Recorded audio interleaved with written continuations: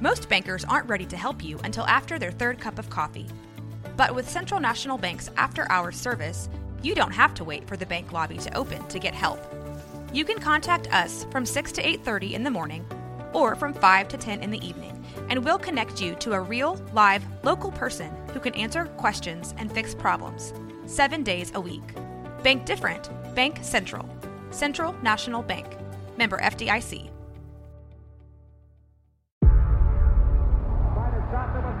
Before history is written, it's played.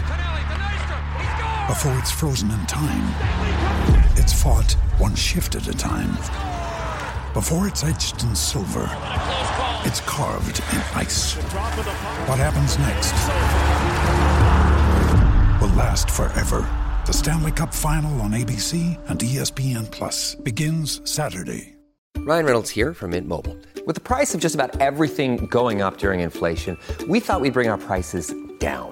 So to help us, we brought in a reverse auctioneer, which is apparently a thing. Mint Mobile Unlimited Premium Wireless. How to get 30, 30, bit to get 30, bit to get 20, 20, 20, bit to get 20, 20, bit to get 15, 15, 15, 15, just $15 a month? Sold! Give it a try at mintmobile.com/switch. $45 up front for 3 months plus taxes and fees. Promo rate for new customers for limited time. Unlimited more than 40 gigabytes per month. Slows full terms at mintmobile.com.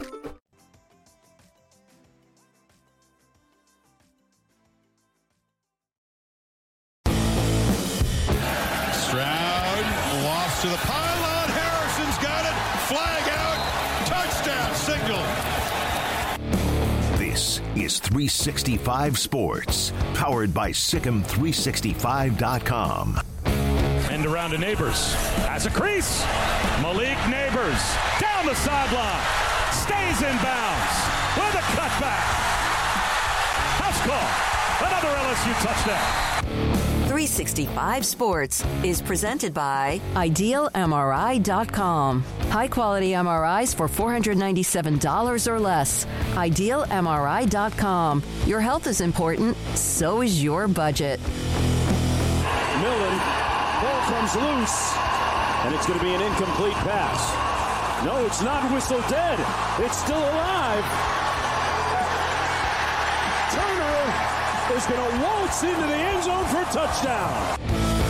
365 Sports is also brought to you by Texas Farm Bureau Insurance, protecting Texans since 1952. Texas brings pressure. Duggan backpedals, lofts to the end zone, wide open. Johnson, touchdown. Have you subscribed to our YouTube channel? Search 365 Sports on YouTube. Brought to you by TFNB, your bank for life. Pokey Wilson in motion. It's Benson. Benson, his second touchdown tonight. 15 yards for Trey Benson. Now here's David Smoke and Craig Smoke. Well, first of all, I want to start with, I did get a text this afternoon from Paxton. Our friend Parrington was just devastated last night with that tornado that hit the town, and Paxton texted me earlier. Paxton, thank you for that. Glad you're okay. Wishing everybody that got hammered by the tornadoes and high winds and terrible weather the best of luck in the recovery. Meanwhile, there is news on San Diego State, but what is the news?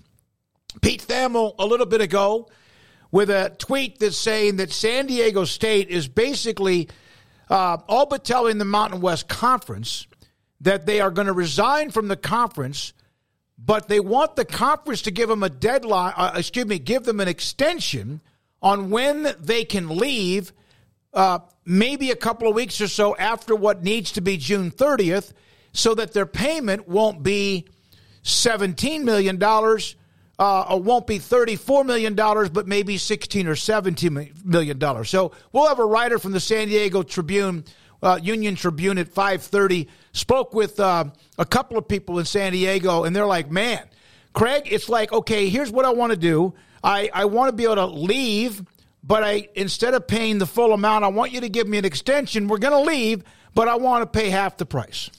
Yeah, I mean, that's sort of what it is. It's a weird deal that clearly didn't go the way that San Diego State officials had planned it to when they originally sent a letter that, yes, was basically asking for an extension past the end of June that would allow them to, I guess, have some time to totally figure out what's going to happen here, and therefore they would not have a double buyout payment that they would have to deliver. It also wouldn't put some of the other money that they've earned from the conference in limbo, and so that's very important. I mean, $34 million versus $17 million, possible millions of dollars that had been earned previously that wouldn't be coming your way. I mean, that's not something that, an athletic department in most areas would be able to okay, yeah, y'all have all that, and we're not going to worry, and we'll pay 34 too. Clearly that's not something that they are looking to do or that most schools would be looking to do. So, yeah, it sounds as though they were trying to find a way around that and let it be known, like, hey, there's a good chance we're leaving, but we can't just yet. There's some other things to figure out. But if we were to leave, is there any way that we could agree on some things, and make this an easier transition for us, basically. But I'm sure they, tried to spin it as it being the best for both parties. And to the Mountain West credit, Mountain West apparently is like, absolutely not. You absolutely are not going to be able to do that. And so they took that original letter that was asking for an extension as though it was an official declaration that they were going to, in fact, be leaving the conference, and they moved on San Diego State as though San Diego State was officially leaving the conference. San Diego State had to say, well, wait a second, we're not official. That letter didn't say that. That letter was just asking questions and suggesting some things, and that wasn't us saying that we are leaving or that it's right now. And the Mountain West, meanwhile, seems like they're kind of adamant about their, stance that, okay, you told us you're leaving and we're going to act as though you are. And San Diego State's now trying to scramble and say, no, not just yet, but very clearly miscalculated here, because whether that original letter was just exploratory or not, they kind of just tipped off their move and let it be known. And so now, instead of it just being an investigation type of email or an exploratory type of email, just asking questions, a little back and forth. Instead, they basically are now being looked at as a team that's about to move and being treated as such. Yeah, but I don't think they knew that this was going to pop, that this story would get out. Somebody obviously floated this, and it wouldn't be San Diego State. You would think it was probably somebody involved in the Mountain West Conference. Here's a couple of notes from Ross Dellinger. He was on with us yesterday. They're asking again to extend the deadline through July and reduce the exit money. In other words, they want your cake. They want the cake and eat it too. Now, I'm not hammering on San Diego State. They're trying to do what's best for them, like others who have left conferences are as well. Extend the exit fee pay schedule. Mountain West sent them a letter back accepting the withdrawal. And then the source saying it's not a withdrawal, informing the school it will withhold, as you said, Craig, it's this year's distribution. At issue is that June 30th deadline. Otherwise, San Diego State, if they leave after that, will have to pay $34 million. San Diego State then sent a third letter in exchange clarifying the original letter was not an official withdrawal, that it would be like the league to withhold this year's distribution, not withhold it, and also answer 3 questions before June 30th. The Mountain West, will they grant San Diego State's request? I cannot imagine that they would let both happen. Well, San Diego State wants to leave. That's fine, whenever the date might be, but whatever the date is will affect how much they have to pay. Yes, Oklahoma and Texas thought maybe they could leave earlier, thought they wouldn't have to pay much. They each ended up paying, $80 million or $100 million apiece. A note from Ross Dellinger. No school receives an invite to a conference until that school joins that conference, just like no coach ever in history of sports receives an offer of a job unless he's accepted the job. So the San Diego State letter, there you go. And does this kickstart something? Maybe it kickstarts San Diego State being in a Power 5 conference very soon, but yet there's even confusion here.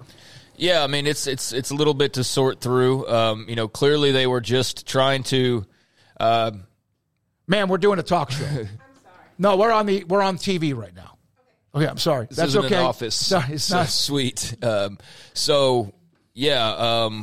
where were we here? Well, we're in the middle of the show. Okay. They're not going to get to eat the cake and the icing at the same time. Yeah, I mean, and it sounds like they were just doing their due diligence, and they were just trying to, get themselves a little bit of extra buffer room to figure some things out. And, asking for an extension on the deadline. And instead, it got all interpreted as though, they were making the move officially, and the Mountain West Conference acted as such. And they obviously were not expecting that. And then had to, wait a second. No, this is what we were trying to say. And so I don't know where it stands now. It stands now where the Mountain West has pretty clearly made their position that they're not going to budge very much on whatever San Diego State's trying to do. At least for now. At least for now, nor probably should they. And I appreciate that reaction. So it doesn't sound as though they're going to play ball at the moment. And from the San Diego State point of view, it sounds like they're 1 foot out the door. But the problem is there's nowhere to walk to or to go right now, because you would think this would logically mean that, they're going to the Pac-12. They've got a Pac-12 invitation, and that's all but done, and we've kind of felt that way for a while. But clearly there's still a hang-up in that regard, i.e. a TV deal that is not agreed to just yet. And so I guess without that, confirmation on what exactly that will all look like, you don't officially have an invite to officially asked out of the conference. And so, because why don't you have an invite? Because it's not done. Because the Pac-12 is trying to figure out their own backyard for right now, and really can't get to that point, even if they want San Diego State either way, until they themselves know where they are as a conference. Yeah, I mean, it's clearly not done. You would think if the TV deal was done and you knew the numbers, and then therefore you knew what you could go and move on, which would be officially inviting San Diego State, for example, and then they could officially run through the numbers and what the deadlines are and what they need to do on their end and officially accept, and then go through that process, like sending a letter to the Mountain West, letting them know that they're going to be leaving the conference. But this is like they were treated, this is almost like though a trial run or something. Like, let's test out the processes and how these work. This was like the Chinese balloon floating across the country until somebody knocked it down out of the sky? I guess so, yeah. Let's see how far we can go. I don't know that it was really threatening the United States, but I guess just a trial run, and it wasn't received, I guess, the way that they were expecting it to be received. And yes, clearly somebody in the Mountain West was like, all right, because they sent it to all the athletic directors right away. That's how it got out. It got sent to everybody in the conference, because whoever received it at the top of the chain treated it as though it was official. And so they sent it out to everybody in the membership to say, like, hey, just so you know, San Diego State's triggering the withdrawal. And then here we are where they had to scramble and say, no, not just yet. But, yeah, I mean, their intentions have been made clear. It's just a matter of there's nowhere to go right now. And who knows, like, again, the question that has been the only one that's really mattered this entire time, and I reiterate this like every couple days, but it stands true every single time. Until that TV deal gets done, then there's going to be all these questions, and sure enough, it's clearly not done, and San Diego State's in a little bit of limbo as a result. If they would have sent this letter to the Mountain West, whatever it said, the Mountain West would have said, no, go ahead, you take your time, and we're only going to charge you half the money. Whoever runs the Mountain West, and the presidents and ADs, they'd have a riot. They would not let that happen. Now, will they eventually pay less? Maybe. Just because of the way the law or legal stuff type works. $10 super chat, Judson Crockett, thank you very much. A $5 super chat from Jason, who's a Boise State guy. And it's probably a little bit early, Jacob, excuse me. If San Diego State were to leave and the Mountain West decided to find replacement, what teams would be worthwhile?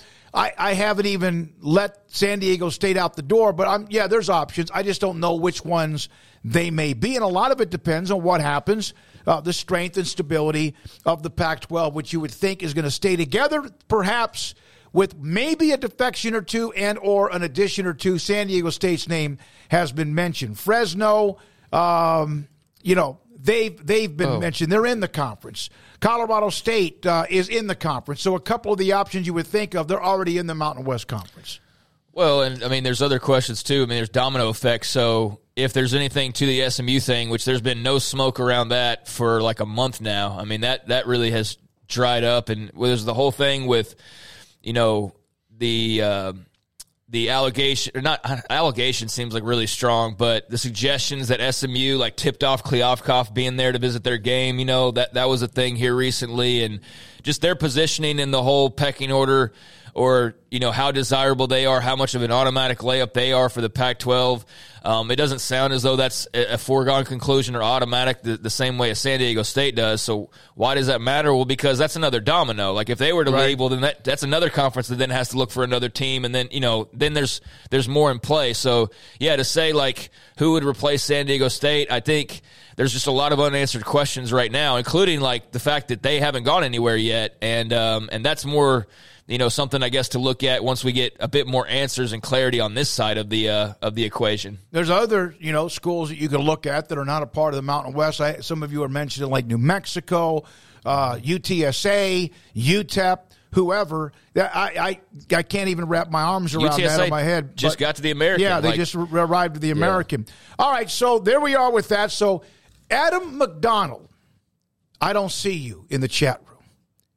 Every day, Adam faithfully comes in and says, has anything happened with realignment? Is the Pac-12 going to have a TV deal? Has anyone heard anything about San Diego State? And Adam, you're not here yet. So when you come in, and I hope you'll know by the time you do if something is happening with San Diego State, because that's the story we popped off to start the show today. Well, I think it should also be mentioned that, in some of these reports, everybody's kind of, published their report all about the same time this afternoon following the initial news. I was just looking down, like the Athletics got their write-up on it, and everybody else has got their write-ups that are starting to go out there. I was, perusing through some of them, and, it's clear that San Diego State's a coveted brand right now, especially by the Pac. But in regards to the Big 12, it was made mention, at least a couple of those that they've talked, but there's not really any steam or smoke there right now. And I haven't put a lot of credence into the Big 12 and San Diego State because it just doesn't seem like a great fit unless that's your best option, right? I mean, but if you're San Diego State, yeah, you'd absolutely rather be in the Pac-12 if they're going to be on the same level that they have been, because it's just easier in pretty much every way imaginable.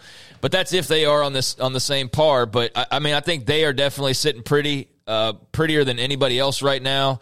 But yeah, this is kind of just a dumb situation to get involved in. I think for both sides, it makes both sides kind of look silly, both the Pac and maybe not San Diego State. I guess it kind of does. It makes the Mountain West look, kind of strong in the fact that they're like, well, we're not gonna budge. But who knows how these conversations, go, and maybe you work something out here in the next couple of weeks or next few days or whatever. BU Big 12 Patrick, is it possible San Diego State has an offer but waiting on the timing? Yeah, that's possible. That's a possibility. One of the stories, either Thamel or Ross Dellinger saying that there has not been an official offer from anybody in the Power 5. So there's that. And that's careful language, because we know about things that are, this guy's not officially being this or that, or interviewed, or a candidate, or he or she or whatever, but behind the scenes, like, oh, they absolutely are a candidate. But you don't say that because obviously you're playing the chess game there. But yeah, they might not have an official offer because there's not an official offer to give, but they could have as unofficial of an offer as you could possibly imagine. And I would, if somebody told me that about and said San Diego State's got everything but an official offer and that's all they're waiting on, I would believe that. So, yeah, maybe that's how it's being treated. So this is also, again, as Roger said, confirmation on San Diego State in the Pac-12. But I believe San Diego State had a few people mention that months and months ago. We invited their athletic director and our president to join the show several months ago, and they said, we're not saying much. We're not going to say anything right now because they didn't want to maybe affect that. So there's the San Diego State story. TCU and, by the way, Oral Roberts in the College World Series in Omaha. TCU just scored a run in the 7th. That game is tied at 2 apiece. Virginia plays Florida. That is tomorrow. Let's see here. We will have today Norm Hitzges, longtime legendary sports broadcaster, talk show host out of Dallas, who announced his retirement yesterday, effective next Friday. He will join us today at 4. As I mentioned, we'll have a writer, Mark Ziegler, who covers San Diego State, on today's story. When I spoke with Kirk Kinney, who covers San Diego State for the Tribune in San Diego, he said this didn't it kind of blindsided them a little bit. Not that they knew there would be a chance San Diego State at some point or another would want out, but he was more frustrated in the fact that this story came from a national writer, as you could imagine, and you wonder if that's why it wasn't San Diego State that would have sent this to Thamel, because it makes San Diego State look like they're stuck, even if they're feeling pretty good about things. So this was obviously the conference that reached out, you would think, to Pete Thamel and Ross Dellinger, among others. And I had a conversation with him earlier. I said, can you jump on with us today at 3:10? He goes, man, we're buried right now. And I could see that absolutely buried because of the story that came out this afternoon. All right, we will have Bill Connelly from ESPN. He wrote a story yesterday on the website about the top teams each decade going back 100 years, and there's a very high flavor of Oklahoma and Texas. Texas Tech sneaks in on one of the decades, and there's some old Southwest Conference stuff too. My favorite program, Nebraska, heavily involved, but of course nothing in the last 20 years, so he'll join us to kick things off at 3:30. Then Grayson Grundhoefer will join us today at 3:45. Anything else? Everything good? Reiner Swanson, big tight end. Really highly rated tight end out of Laguna Beach in California, picked Brigham Young over a lot of Alpha Dogs programs around the country. So a big pickup, a commitment from a tight end at Reiner Swanson from Laguna Beach, California to Brigham Young. We will also get a U.S. Open update a couple of times during the show. The leaders from yesterday, Fowler and Schauffele, are about to tee off in the next 45 minutes, 30 minutes. Wyndham Clark is right now at 8 under par, and he's on the course at this particular time. Craig, anything else you want to say? No, I mean, we were deep into that Pac conversation, and, I think it's just very interesting that there's still not a TV deal. I mean, that's been the case for a year now, and we are, getting close to media days, a month away, exactly, a month away from a lot of this getting started, if not sooner, because I don't have every date memorized, but I know for the Big 12, we're past a month away at this point. Yeah, that's 11th and 12th. So, yeah, we're less than a month away for the Big 12. And as we know, they're sitting back and waiting and not making any bones about it, and they'll be there if there's anything to act on. But as of right now, and has been the case, the ball's in the Pac-12's court, and that's been that way for, again, a year now. And so it's fine when, early on you say, well, it's complicated. We're working with Apple. We're working with all these brands and all of that. Like, that's been a thing. Let's not forget the vacation time that they had to take that delayed the deal at one point. Remember when everybody took Christmas break? There was, countless other things here and there. But, you can say what you want to about the Big 12 and how they've acted or, whatever. But the bottom line is if you just get a TV deal done, none of this is an issue. None of the Colorado rumors exist. None of the Arizona rumors exist. None of the fumbling of whatever this was today by San Diego State. So that's all it revolves around. And until that day comes, it's going to continue, whether you like it or not, to be speculation and guessing and all those types of things. And there's one simple way to shut all that up. But, again, there's a process, I guess, that's being worked through. And we've heard for months and months now of the reasons as to why. I pointed out some of them. Streamers, another one, they don't do it traditionally, so it's more complicated, or this brand's in, this brand's out, what have you. I don't know what the truth is in that regard. I can't imagine that this has all gone according to plan. I just refuse to believe that at this stage, that we're still sitting here and they're not even able to officially invite San Diego State yet. So clearly there have been more than a couple of hurdles, but how many more are in their way? That's the question that nobody really knows right now. And so that's what eventually will tip the scales one way or the other, but we still wait, and we've been waiting. If the Pac-12 ends up with a deal that's good enough to keep them together, and it is in that $30 million range or even higher than the Big 12, then George Kliavkoff wins the day. He's man of the year in college sports. And if that happens, I mean that. If he somehow was able to make that happen. Construction work. Sounds like San Diego State's trying to force the Big 12's hand by bringing this up in case the Big 12 has any interest.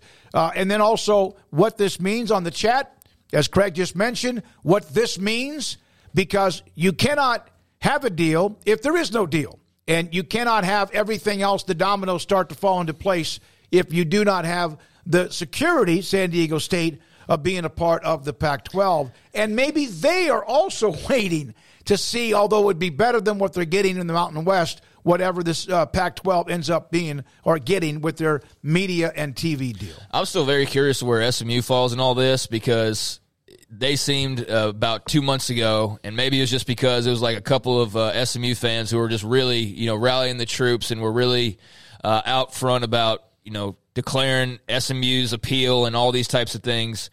Maybe they were in, man. It was all but in, right? I mean, there was a couple people that treated it that way. There was never really any great indication beyond that. San Diego State, I think that's been pretty clear from day one.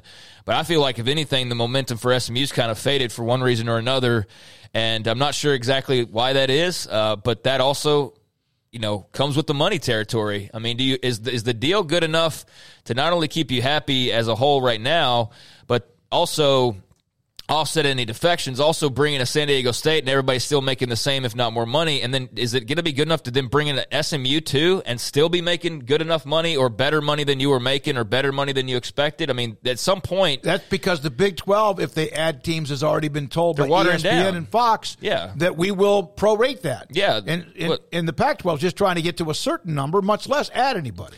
I mean, they'll prorate it if there's value adds, but there's not any... The Big 12? Yeah. No, they'll be prorated if there's certain teams that are added. Yeah, but it's certain teams that would add value. Yeah, and they're not going to add them if there's no value. Right. So, so the prorated... the prorated teams are like the Pac-12 teams. So that's a totally different situation for the Big 12. They're looking at it differently.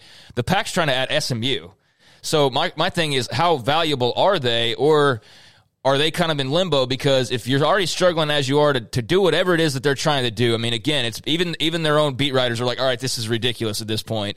But I just wonder, okay, San Diego State's one thing, but, I mean, what are we talking about when it comes to SMU money-wise and what they elevate or, bring further down as far as the pot goes? And they've kind of got lost in the shuffle. So, curious situation. And I think for the Big 12, to whoever was talking a second ago about, them and San Diego State trying to, pressure them, I don't think that's the case at all. I think that, they are not a conference that needs to have a team. They want to have a team from out west. Right? And there's a difference there. I think the Big 12 wants to have a San Diego State. They want to have an Arizona. They want to have a Colorado. But I don't know that they need to have those teams because, again, are they adding or are they subtracting? And, they're being very clear about their intentions, but nowhere to move just yet. Joey Foster, good point with you as well. You've got to open the door, walk through the door to be on the other side of the door. San Diego State is knocking on the door, but it has to ring a doorbell, so no one yet is answering the doorbell. All right, we got to take a break. D-Wayne, if you're San Diego State, who cares if it's a Power 5, makes $20, $35 million instead of the tiny money that they're making right now in the Mountain West? When we come back, do it now? Okay. Bill Connelly from ESPN.com joins us. He wrote a lengthy feature, and he does a lot of these lists, and we've had Bill on before, the teams of each decade going back to the 1920s. Bill joins Craig Smoke, David Smoke on 365 Sports. Bill, I love this stuff, but it also frustrates me as a lifelong Nebraska fan. It just shows how bad they've been for 2 decades after they dominated a lot for about 4 decades. You have these ideas that pop up. How long did it take, or was this not really as long of maybe a project? Because I love what you did here. Well, the spreadsheets, live on forever. So I was able to pull up there. I did update the way I calculate these old ratings a little bit, but really it probably didn't take as long as it seemed like it took. The ratings just had to be polished up, and then I could, just run some averages and whatnot. So it wasn't too bad to set up, and it was a lot of fun. I always love I've looked at history a whole bunch, and it's fun to just kind of turn the prism in different ways and see what we see there. And we get a lot of stuff like Nebraska almost being a 1980s dynasty, but not quite pulling it off. And 1942 Tulsa throwing for 230 yards a game or whatever it was. So it's fun to uncover stuff like that. We have a graphic, Jack, this is very impressive, a graphic that shows that each of the decades best teams from the 20s, 30s, 40s, or whatever. Obviously, this is what you hear about when you think of a college football like Blue Blood or perhaps Invitational. Miami is not a part at number one of any of the decades. That kind of surprised me. Yeah, I thought even knowing how much my numbers like Nebraska, I still assumed Miami would be the best team of the 1980s. They were number one in 4 different years. But, yeah, Nebraska pretty much owned the early 1980s especially. They just every single year managed to lose the one game they couldn't, and it knocked them out of the title race. If this was a playoff era, it might have played out a little bit different up in Lincoln. But, either way, I mean, it's funny. The 80s were the decade where Miami emerged, Florida State emerged, and the balance of power kind of shifted a good amount, but we almost had a Nebraska dynasty instead. Yeah, except they didn't win that game against Miami in '83, or Clemson in 1980, or whatever else. Oklahoma and Alabama, are they the ones that showed up more frequently than everyone else, in your opinion? Those two in Ohio State. Ohio State did. I don't think Ohio State was ever number one in a decade, but they were usually just around. They managed to squeeze into the top 10 most of the time, and that was basically, these lists reward consistency over anything else. It wasn't necessarily the best way to look at, who won the decade, USC was only number 7, I think, in the 2000s. They had a great run, but they also started with a couple mediocre years that knocked them down. Penn State in the 80s won a couple national titles, went 500 a couple times. So it was a consistency measure more than anything. Ohio State was always around. What were the criteria? You have win-loss record, you have bowl games, you have ranked number one in the country or national titles. What was kind of the criteria as far as the pecking order of what mattered? Yeah, I mean, in the end, what SP Plus does, especially this old version, obviously for the new version, the week-to-week things I put out during the season, there are a lot of factors that go into that. This is just based on points scored and allowed. I go through all the same process of opponent adjustments and everything. I try to tamp down the outliers. So if you beat a team 77-0, you're not screwing up the scale. It's more like 50-0. But really, it just comes down to that. It's grading offenses, grading defenses, and most importantly, adjusting for opponent in a pretty solid way. So that's what it came down to. And in the end, you see the SEC start to perk up a little bit in the 2010s, especially. But it was kind of interesting to see how the balance of power flowed and how from decade to decade, usually there was a different top 2 or 3 for each one. Florida State, of course, the team of the 90s. As much as I thought Miami would be the team of the 80s, I thought Nebraska might be the 90s. Yeah. But Florida State has a couple of wins straight up against them, including in a national championship game, right? Yeah, and I mean, they were until Alabama of Nick Saban, they were pretty much the most consistently elite team ever there in that Bobby Bowden run. They only won a couple titles, but finishing in the AP top 4 every year, just about finishing in this SP Plus top 5 about every single year. That really kind of won the day there. Nebraska, obviously, the beginning of the 90s, they were still very good, but they were getting thumped by Florida State or Miami in the Orange Bowl every year. And it really was just kind of a 4 or 5 year run for them in the middle and late 90s. So that gave Florida State the edge there. And as Miami trailed off, Florida perked up and almost got the number 2 spot as well. A question from the chat room, Big Jack 512. How is USC not the team of the 2000s? I know they were beaten by Texas in that championship game, but that was about to be their 3rd national championship after winning 2 prior and 2 consecutive undefeated seasons. One thing about Texas in the thousands, they had to finally learn how to beat Oklahoma, but did they not have many consecutive 10-plus win seasons and also almost played for the national title in 2008 and did in 2009 despite not winning that game? Yeah, I mean, that was pretty much, again, it was all about consistency there. USC starts the decade with a couple of absolute duds before they got going in 2002, and that was all it really took for them, for their average to kind of get wrecked. Because this was just pure averages from year to year. So if you had a couple duds, it was going to be hard to overcome a team that was very good but maybe didn't have the same peaks. Texas was very, very good, top 5 or very close to it every single year that decade, and that ended up getting them kind of the number 1 spot there. Even though I think maybe USC 2004, maybe that was the single aside from 2001 Miami, maybe that was the peak of the decade to me. Mm-hmm. But Texas was more consistent. Was there someone that surprised you? We've mentioned a few things that could have been could have been flipped. That would have made sense, in fact, if that was the case, but on the criteria and based on your data, and as you mentioned, the spreadsheet, was there anything in particular that jumped out at you that you did not expect? I was definitely if I just look at 10-year runs here, Alabama's recent run is the most impressive, but Bear Bryant's run in the 70s at Alabama was almost as impressive. It was the closest thing to what Saban has done. I knew the 70s were dominated by the blue blood types, with OU and Nebraska and Michigan and Ohio State and Alabama and Notre Dame and Texas to a certain degree. All those schools were in the top 10 just about every single year, but Nebraska still managed to stand out pretty significantly and ended up number one in that decade, even though, according to the way I did the numbers this time, 71 Nebraska was the greatest team of all time. Alabama still ended up beating them out for the decade as a whole. Yeah, because Alabama was good every year, and Bear Bryant was a part of that. Nebraska won back-to-back national titles, but they couldn't beat Oklahoma, could they? They never. No.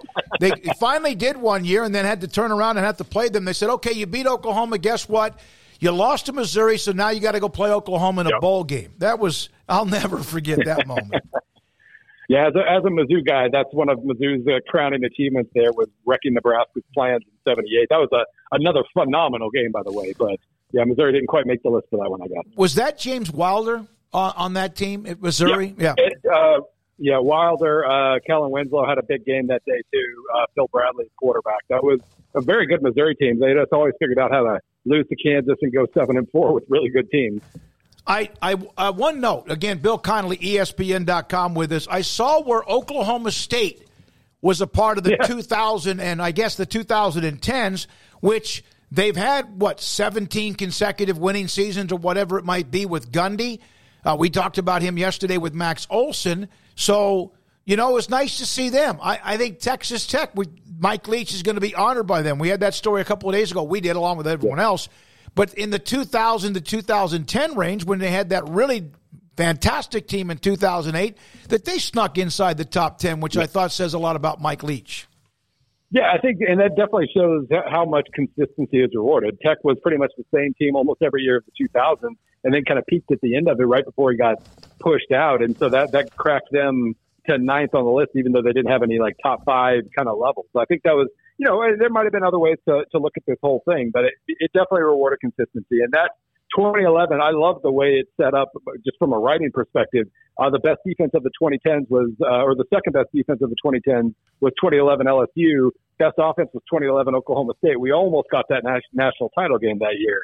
And that would have been best offense versus best defense. That would have been a lot of fun. Bill, thank you very much. We appreciate it. Thanks for your time. Thank you. All right, Bill Connelly, ESPN.com. It's the past 100 years in a nutshell. They break it down by decades, from the 20s all the way. And there's maybe a few teams you didn't realize that back then they were pretty good. Yeah, there's also some of the academies that had their run. I saw Fordham, Dartmouth as a part of back in the early days. Of course, TCU had their nice run. I think it was, in the 30s too. From St. Dominic's Rosary, I'll ask you this on the air, and if you want to respond to me on the text or chat, that'd be great. I cannot listen to anything he has to say when he says Florida State is the team of the 90s. That invalidates everything he has to say. His articles seem to have that effect where, one person doesn't agree with him and they just get rid of the entire article itself. Yeah. It just refuse to even believe any of it's true. But it would be me that I would think it was Nebraska. Right. Because they were unbelievable in the 90s. But in the early 90s, they were okay. Colorado had kind of taken over the Big 8 for a couple of years. And Nebraska couldn't beat Florida State straight up in bowl games. It's the same thing as why is USC not number one over Texas in the 2000s? Yeah, there's always going to be some good arguments about it. But like you said, it's just a formula that he ran through, and that's what the numbers pop out. So I guess be mad at the math. But, yeah, there's things you could obviously debate on and disagree on here, and at the end of the day, it's just a list. It's not that big of a deal. Passion of fans. But it's an understandable question, and I was looking at that too. USC's got 2 titles. How are they not above Texas? But Texas was more consistent throughout the decade, or whatever other numbers that tipped it their way. As he said, USC had a couple years where they were down more on average. So I'll say this: his pieces leave a lot of room for debate. A lot of the time, they follow a formula, But I feel like the last time we had him on, there was somebody that popped in and was like, he said this, and I don't believe anything he has to say. So that's the second time in a row. So his articles seem to have that effect and leave a lot of room for debate, which is good because that's what the intent is. And also just to give you, it's also cool if you just want a little bit of a glimpse into history and didn't know much about the dominant teams of the 1920s, like Georgia Tech or USC late. All throughout these last few decades. It's very cool to see something like Tech in the Leach run is top 10 in the 2000s here, as you'd expect. Oak State in the 2010s. Oklahoma littered throughout here. As you mentioned, Texas littered throughout here as well. So there's some, even though OU and Texas will be gone soon, I mean, they still are a Big 12 team for another year. Yeah, some of it was when there was Big 8 or Southwest Conference, too. But I'm looking at the 2000s, and so Texas Tech and Oklahoma State. And Big 12, that's some of the teams that have started to emerge and flash a bit, which is good to see that. So USC, even after they lost to Texas in the Rose Bowl, which was in the 2005 season, they went 11-2, 11-2, 12-1, 9-4 to close out that decade. And yes, we know how they started it. Their first couple of years, though, were 5-7 and 6-6. And so just some of the data, the analytics that maybe, and again, it's his formula. Doesn't mean he's right, doesn't mean he's wrong, but there you are with that. And then so St. Dominic's, I'm still trying to figure out. I want to make sure who would have been in your opinion, the team of the 90s. Think about Miami. Nebraska obviously was fantastic, and they were really good. They almost won a national title in 99. They were 12-1. The team that lost to Texas in 96 was probably going to play for one. But Florida State not only had beaten them head up in a couple of bowl games, Florida State was dominant during that time, too, and won again, but they beat Nebraska in one of the national championship games. Here I am defending Florida State, not because of Paul, but they beat Nebraska in that championship game, and probably why they also got the edge for that particular decade. I mean, on the surface, I'd say Nebraska's the team of the 90s. But, if you want to whittle it down and tell me why, Florida State had more this or that or whatever, that's part of that formula again. That's what it says. That's fine. But, yeah, like you, I'd say Nebraska was the team of the 90s. You win 3 national titles.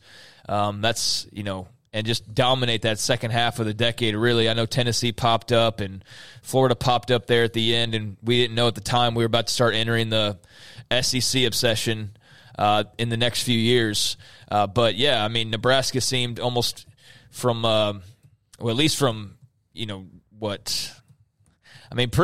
I know Alabama had a title early in that decade. Obviously, Miami and Florida State were doing their things. But, I mean, Nebraska was pretty consistent throughout that decade, especially the latter half. So, hard to imagine somebody else. But, yeah, that's what the numbers say. And I'm sure for every decade you could probably have some bit of a debate. Most people are saying Nebraska the 90s, but not the 80s, and I would agree. Nebraska was really good in the 80s. Lost in a championship game to Clemson in 1980, lost to Miami that kickstarted their run. I would have thought Miami, but Miami early in the 80s, remember, not really much there until they started to make the run with Schnellenberger, and part of it was winning that national title in 1983. All right, when we come back, Grayson Grundhoefer, it's been a very busy week for Baylor Athletics in basketball with the Jalen Bridges return, but also in football, a quarterback commit, A.J. McCarty's gone, a couple of other new additions to the roster, and so much more. That's next. Grayson Grundhoefer next on 365 Sports. IdealMRI.com. That's the business online. Ideal MRIs in the Central Texas marketplace. Rob Maxey is one of the partners. He's who I communicate with quite a bit.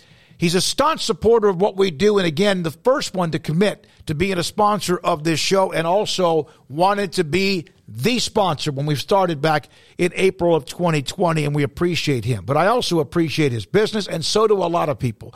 Ideal MRI can help you find out what is hurting you.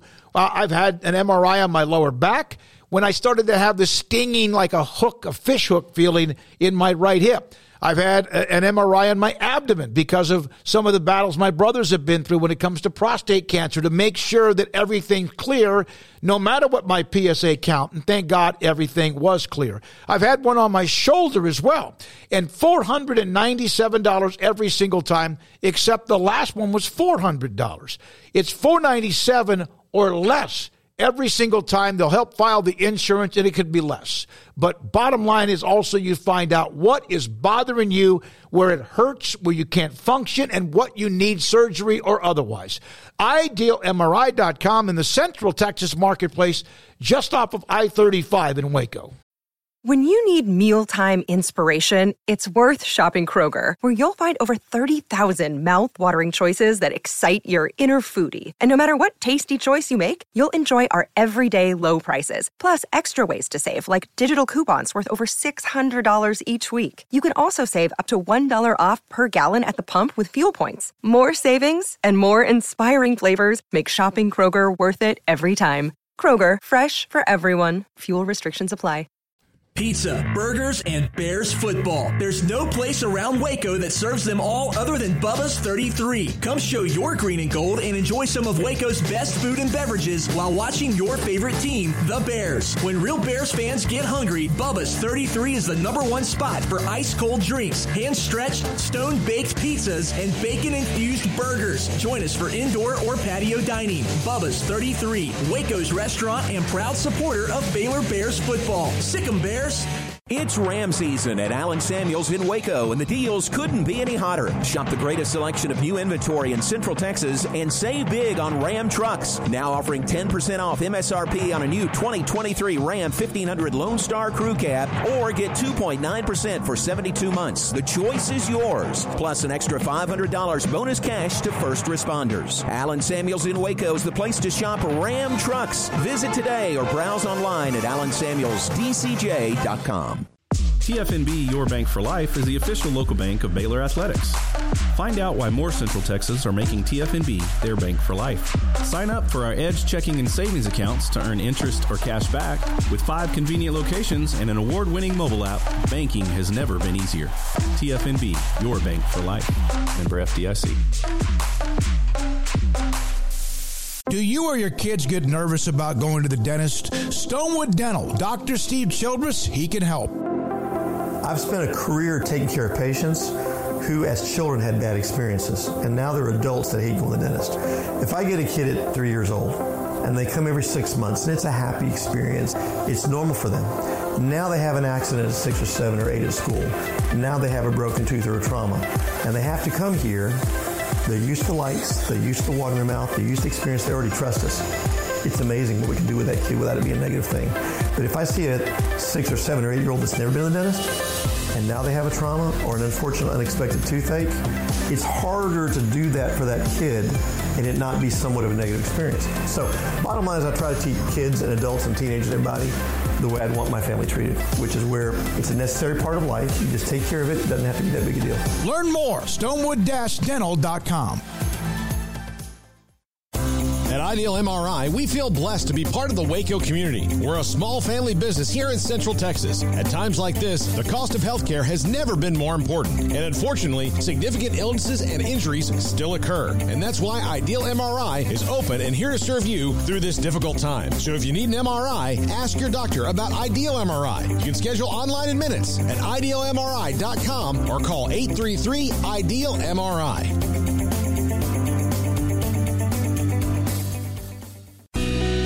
Camille Johnson Realtors guide you seamlessly through the process of buying your dream home or selling your current one. Commercial, farm and ranch, or residential, Camille Johnson Realtors can smoothly and successfully lead you through any transaction. With a team of 28 experienced agents who are excited about serving you, Camille Johnson Realtors services the entire greater Waco area. If you're in the market to buy or sell, contact Camille Johnson Realtors, 104 Midway Center in Woodway, or find them online at www.camillejohnson.com. Camille Johnson Realtors, elegant, charming, warm. Welcome home.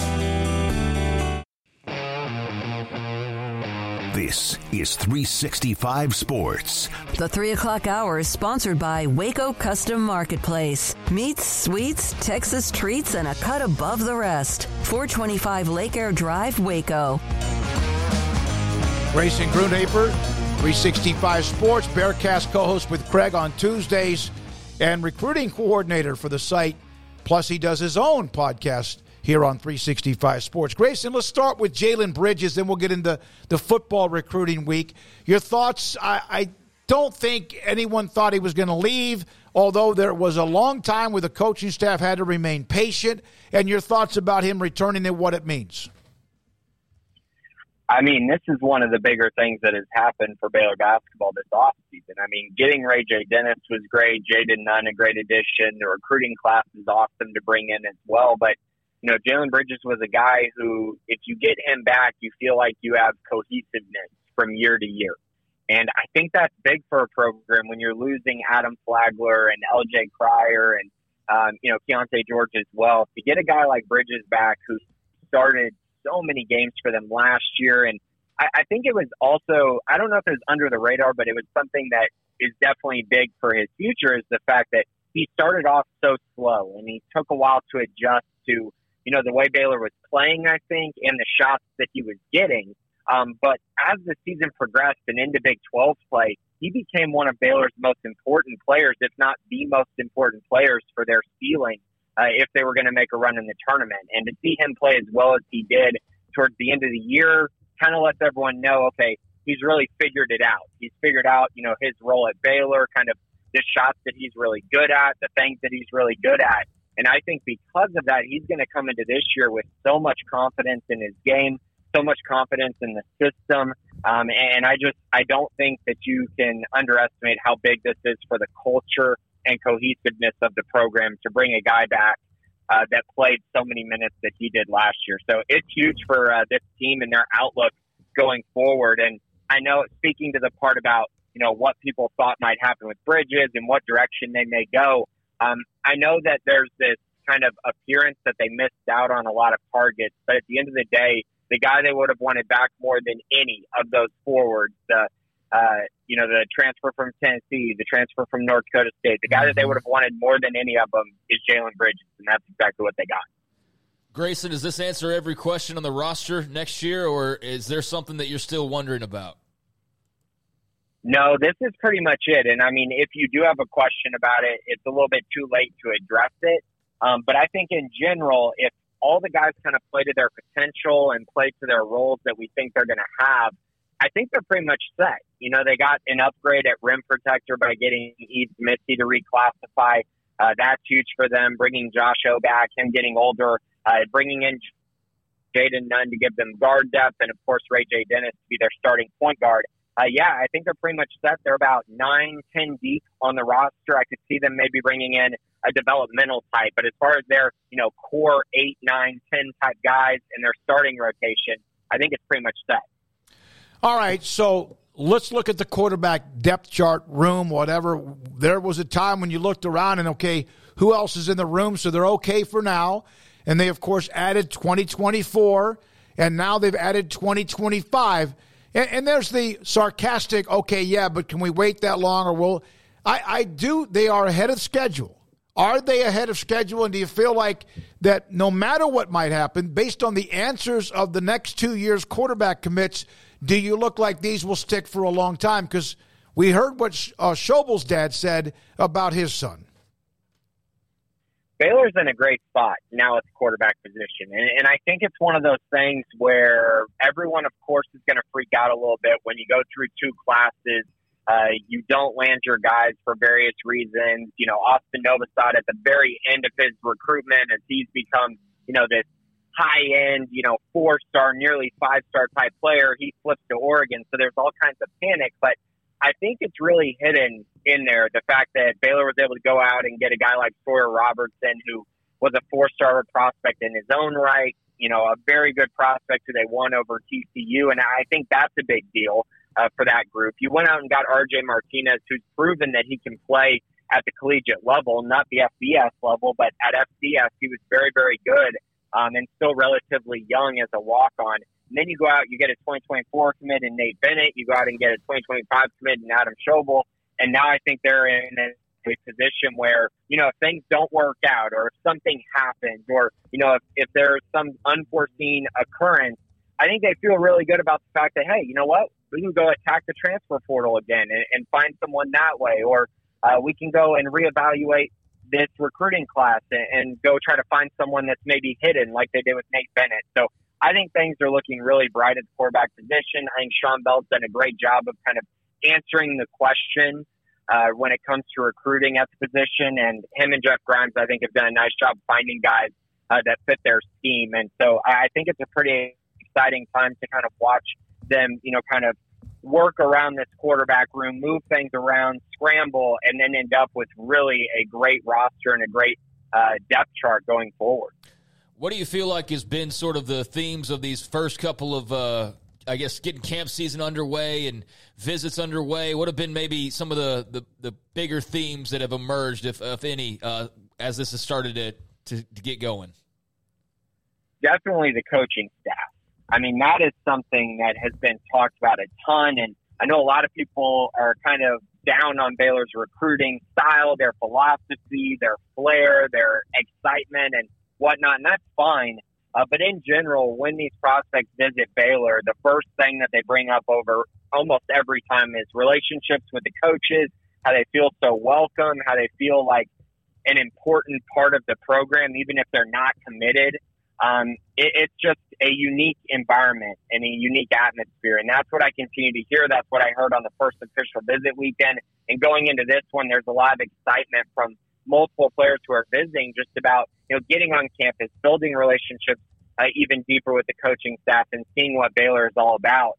And based on how Baylor did the first week, and I think there should be a lot of optimism going forward into these next two official visits, which are going to be very important. And I know a lot of people are kind of wondering, hey, why wasn't there a commit on the first official visit weekend? But I think it's important to remember that first official visit weekend, you had, 3 or 4 four-star guys who have offers from everyone, and they're going to take official visits elsewhere.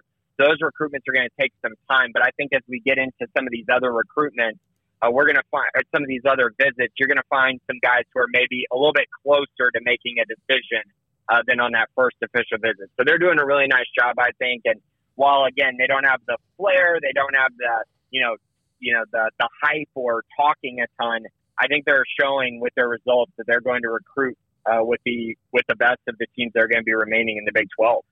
And, those commits don't always happen right on the trip itself. Sometimes they linger a little bit, and that's what we saw with Chris Wokema as he committed a couple of days after the weekend had wrapped up, and I believe after we had already recorded the Bearcast, correct? And so what can you tell us about that pickup and what that means, his plans moving forward, and just, how does this all add up in the grand scheme of things? So he actually hasn't taken his official visit yet, Craig. He's taking that at the end of the month. So that was why this one was a little bit unexpected just timeline-wise, because you usually expect guys to take their official visit and then decide from there, whether it's immediately or, maybe a week after or something along those lines. But he decided to go ahead and commit early. And, I think for Baylor, they're looking to take 3 or 4 safeties. They already have Mason Dossett committed, and he's going to start off at safety. So their spots are kind of filling up a little bit. And I think that's probably a big reason why Wokema was like, hey, if you want to end up at Baylor, this is a great opportunity to go ahead and make this decision while there's many spots open. And Baylor really, really wanted him. A very good athlete, a very physical football player, a guy who kind of fits exactly what they need as a boundary, maybe even a field safety, depending on how he tests and how he moves. Potentially play that role that, of course, was occupied by Devin Lemire last year and J.T. Woods the year before. But I think in general, he gives them another option at boundary or field so he can move kind of around the safety spots. But I know Matthew Pallage targeted him very early, recruited him really hard, feels like he's a great fit for what they're trying to build in the defensive back room. And so, yeah, this is a great pickup for them and a head-to-head battle win over Texas Tech, which is obviously a big deal as well, as they're starting to get, create a lot of momentum. So to go out and win that head-to-head battle is a pretty big thing for Baylor at this part in their recruitment for multiple guys in this 2024 class. Grayson, when the A.J. McCarty story came out, I know you guys have talked about it, and you were all in it as far as it was more that he was not going to be a part of the roster next year and what they were going to do to kind of replace it. But when I spoke with somebody that has been involved with the football program, I was told, he goes, listen, A.J. may have also looked around, even though he was a starter, he may have looked around and realized there's some young guns coming up through the system. Now, whether or not they have been tested or they have enough experience, but he told me, and this guy knows, I trust him football-wise and his experience, that they've got some young kids, young players that are different, like really good. Have you heard that too as far as on the defensive side of the ball?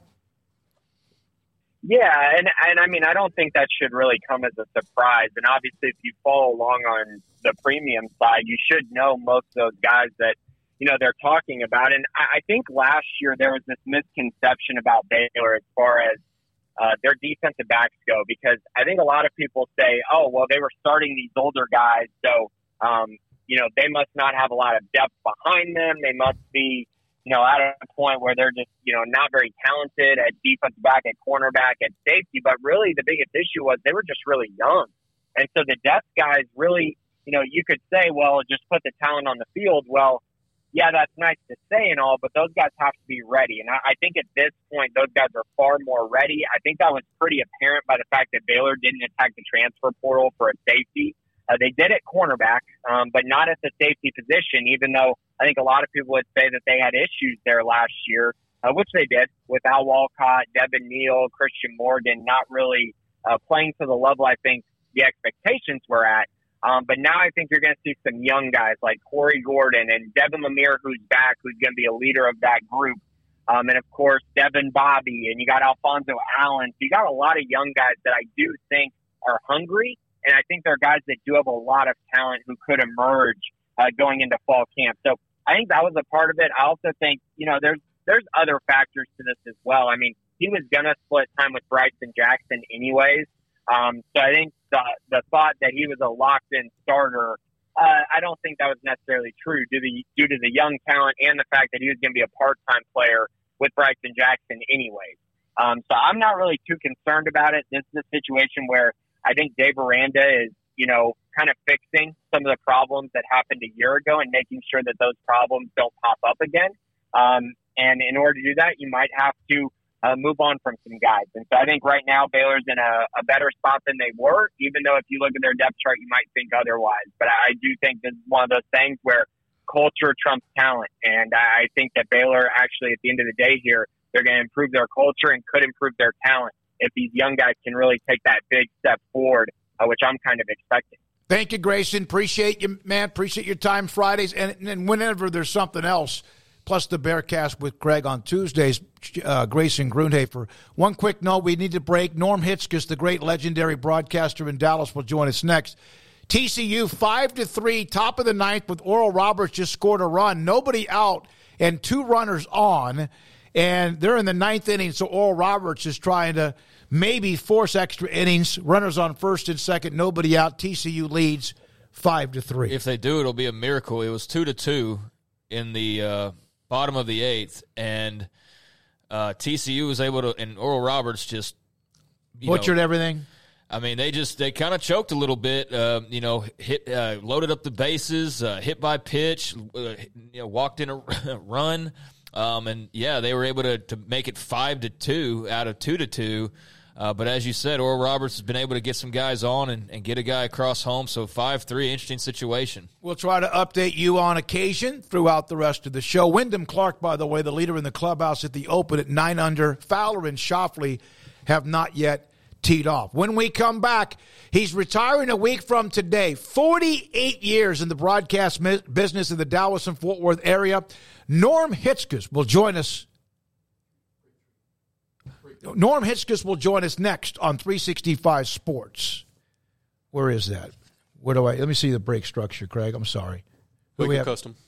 Waco Custom Marketplace. Thank you, Jack. I'm sorry. Waco Custom Marketplace, 425 Lake Air Drive in Waco. It is Father's Day weekend. If you have not picked up what you want to put on the grill either tomorrow night, tonight, or even, of course, whatever it might be on Sunday.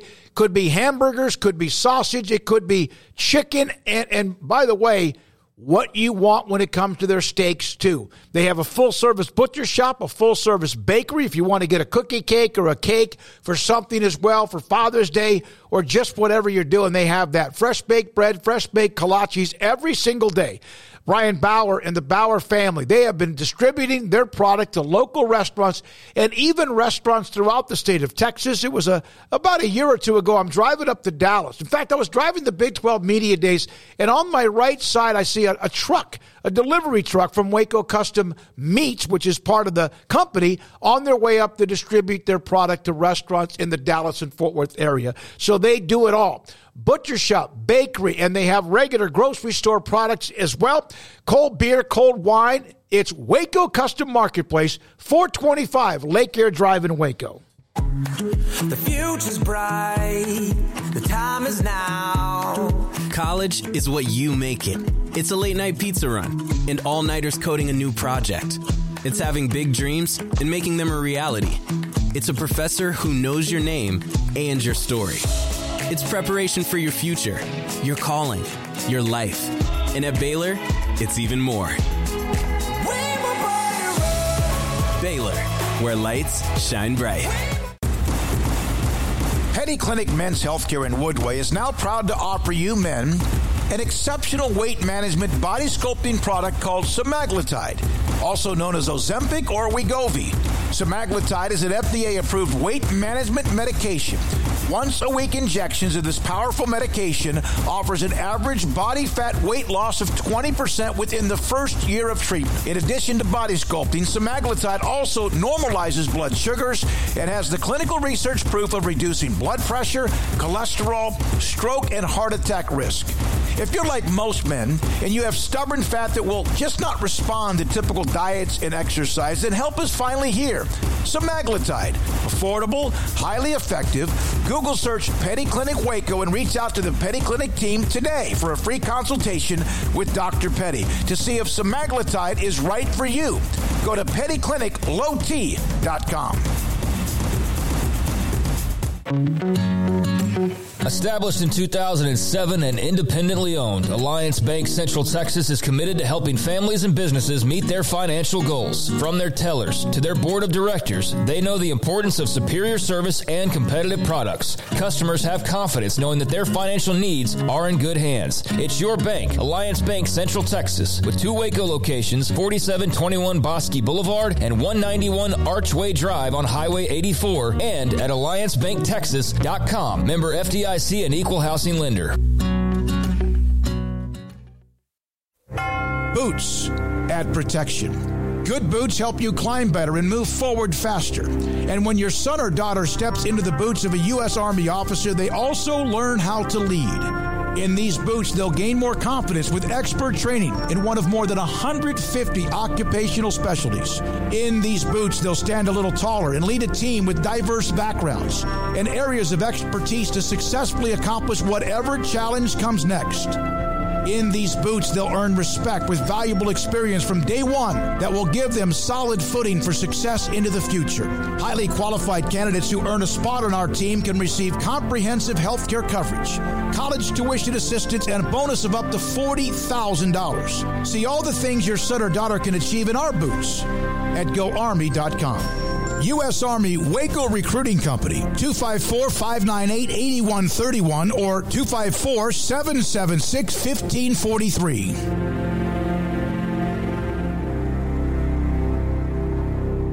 With so many companies and policies out there, it gets so confusing shopping for insurance, and I never know if I'm getting the policy that's right for me. Luckily, I met the team at the Niche Group Insurance Agency. With the Niche Group, you can go to one company and get access to coverage options from many insurance carriers, and you get to speak to a real person about your specific coverage needs. With the Niche Group, I know I'm getting the right coverage at the right price. If you need insurance, talk to the experts at the Niche Group at 1-800-258-8302.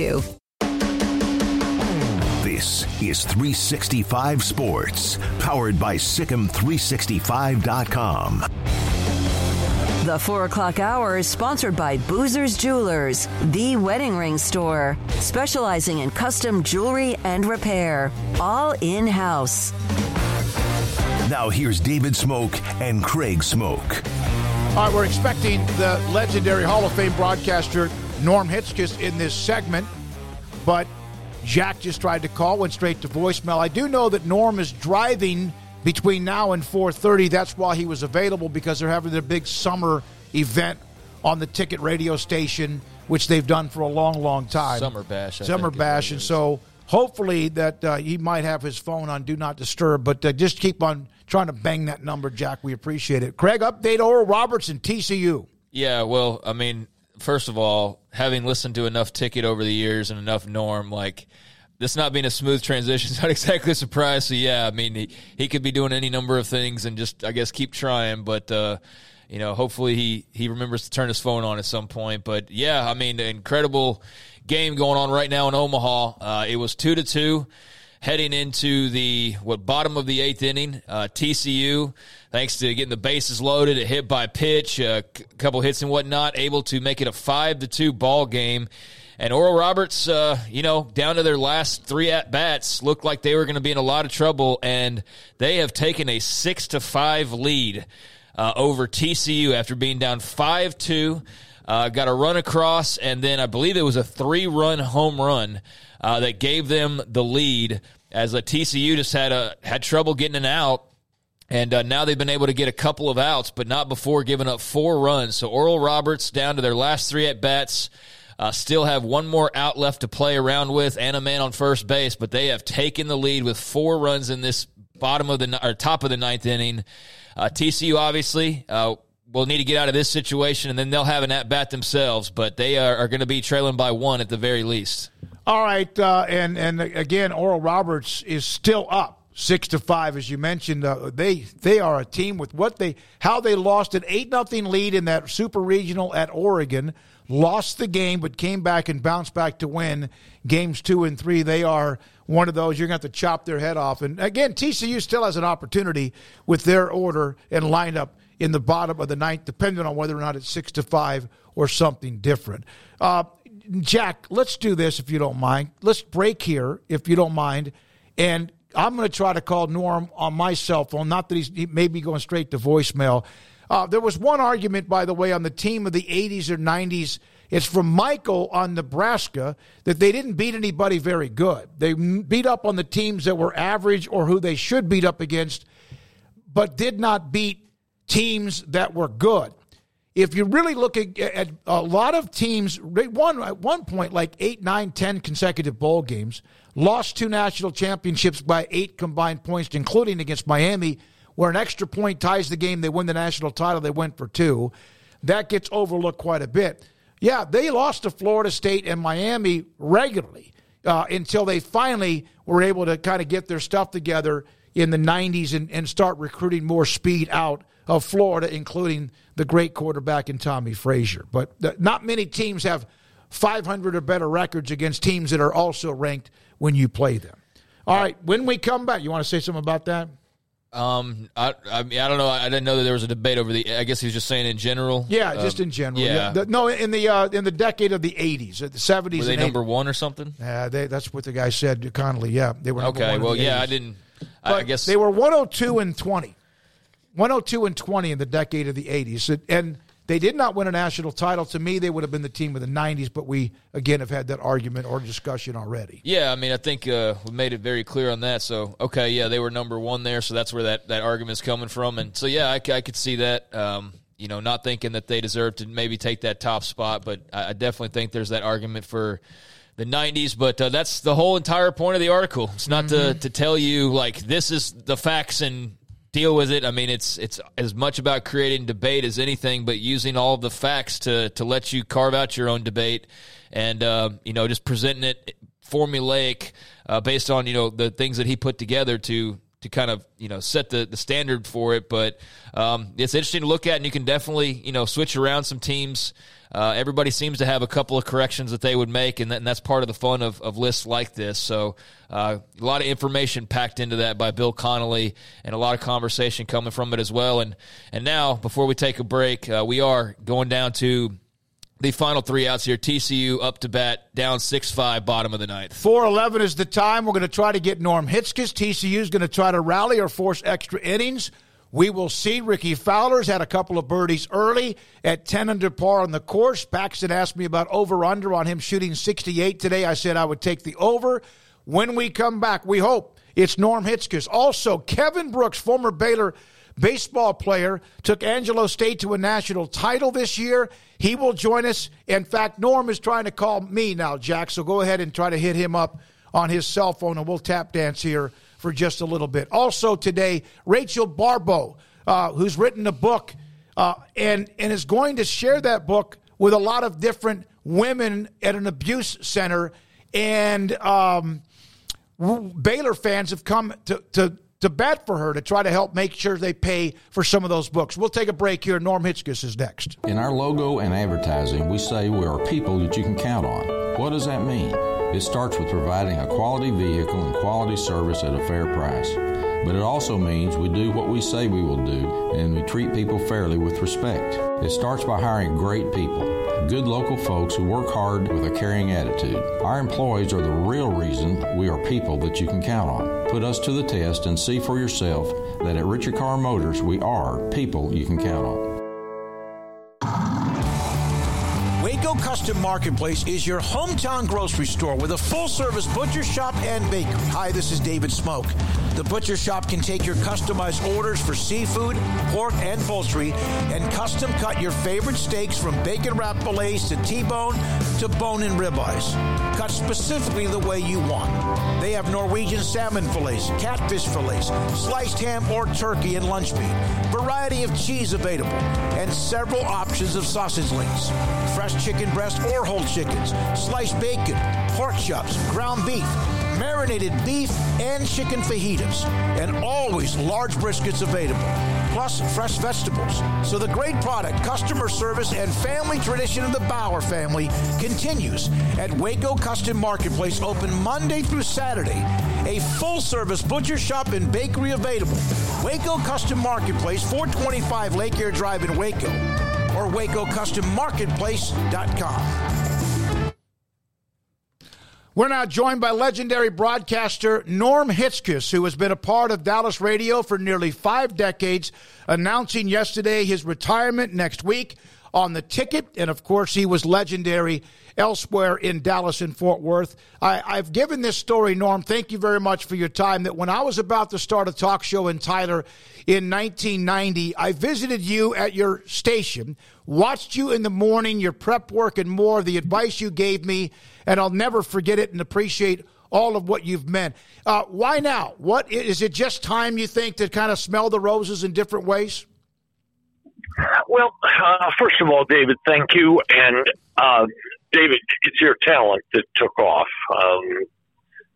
If I had some kind of advice like make sure you close the door when you leave, I'm glad to have been a part of it. I'm almost 79 years old. I've done this and will love it when I leave the air. But this business is an addiction, as you well know. It literally gets in your blood, and it won't let you go. It's time for me to go. There's nothing health related here. I want to be with my wife. I want to travel. I'll be starting a podcast in the fall, September 4th, called Just Wondering.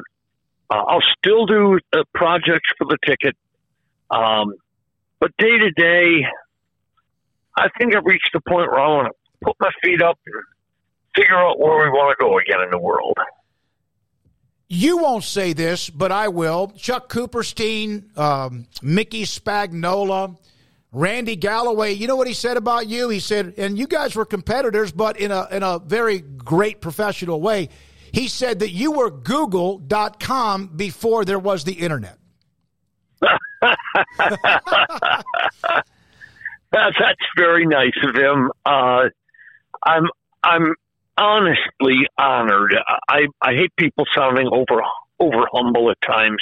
I'm honestly honored at the outpouring of comments and things on social media and emails and texts and phone calls.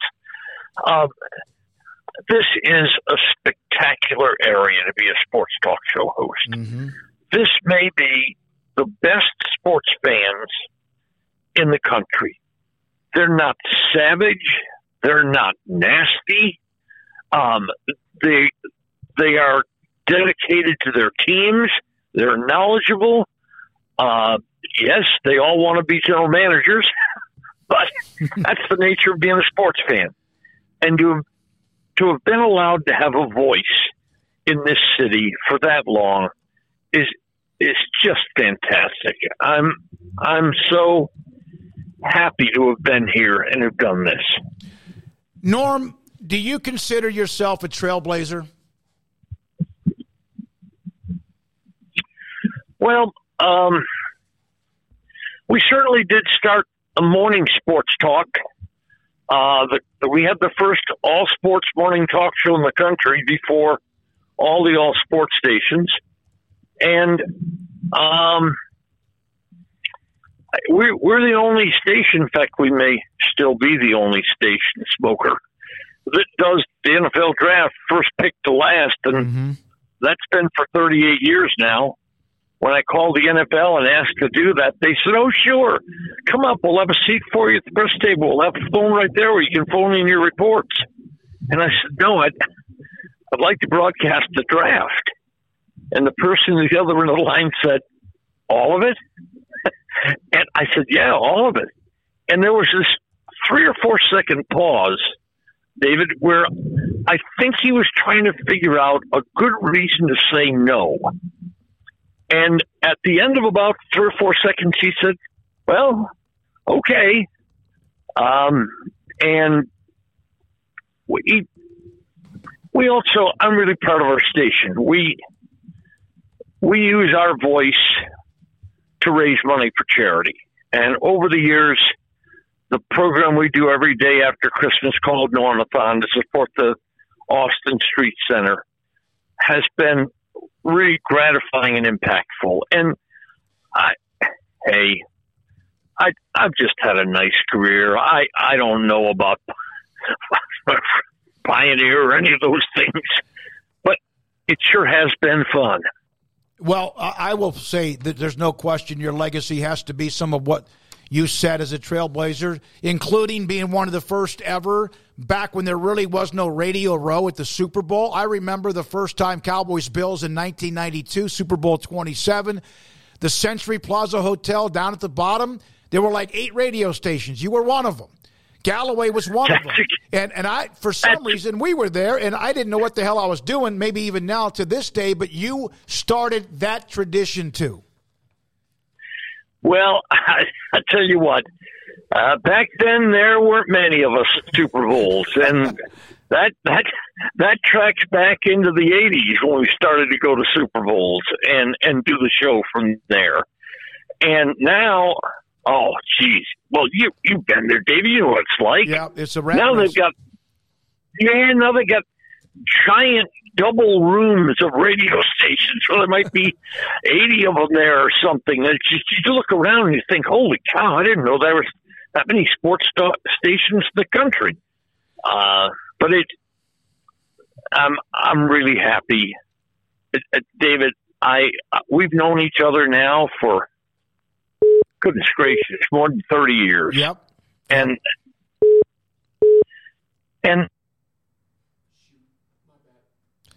okay, can you try to reconnect with him? All right. You know, we'll get Norm back on. Kevin Brooks, the Angelo State baseball coach, used to play at Baylor's, also tried to come on. He was supposed to be around 4:30, so we'll see if we can get him a little bit after Norm. I have about 2 or 3 more questions for Norm. By the way, TCU 6-5. Oral Roberts leaves, 2-man on, 1 out in the bottom of the ninth. We're back with Norm Hitzges with us on 365 Sports. Norm, I want to know this. You probably have had a who's who of guests over the years on all the various shows that you've done. Was there ever one, like a recruit for a football team that got away? Was one that you never were able to get booked, even though you've had great, like Frito and others, but you never got them?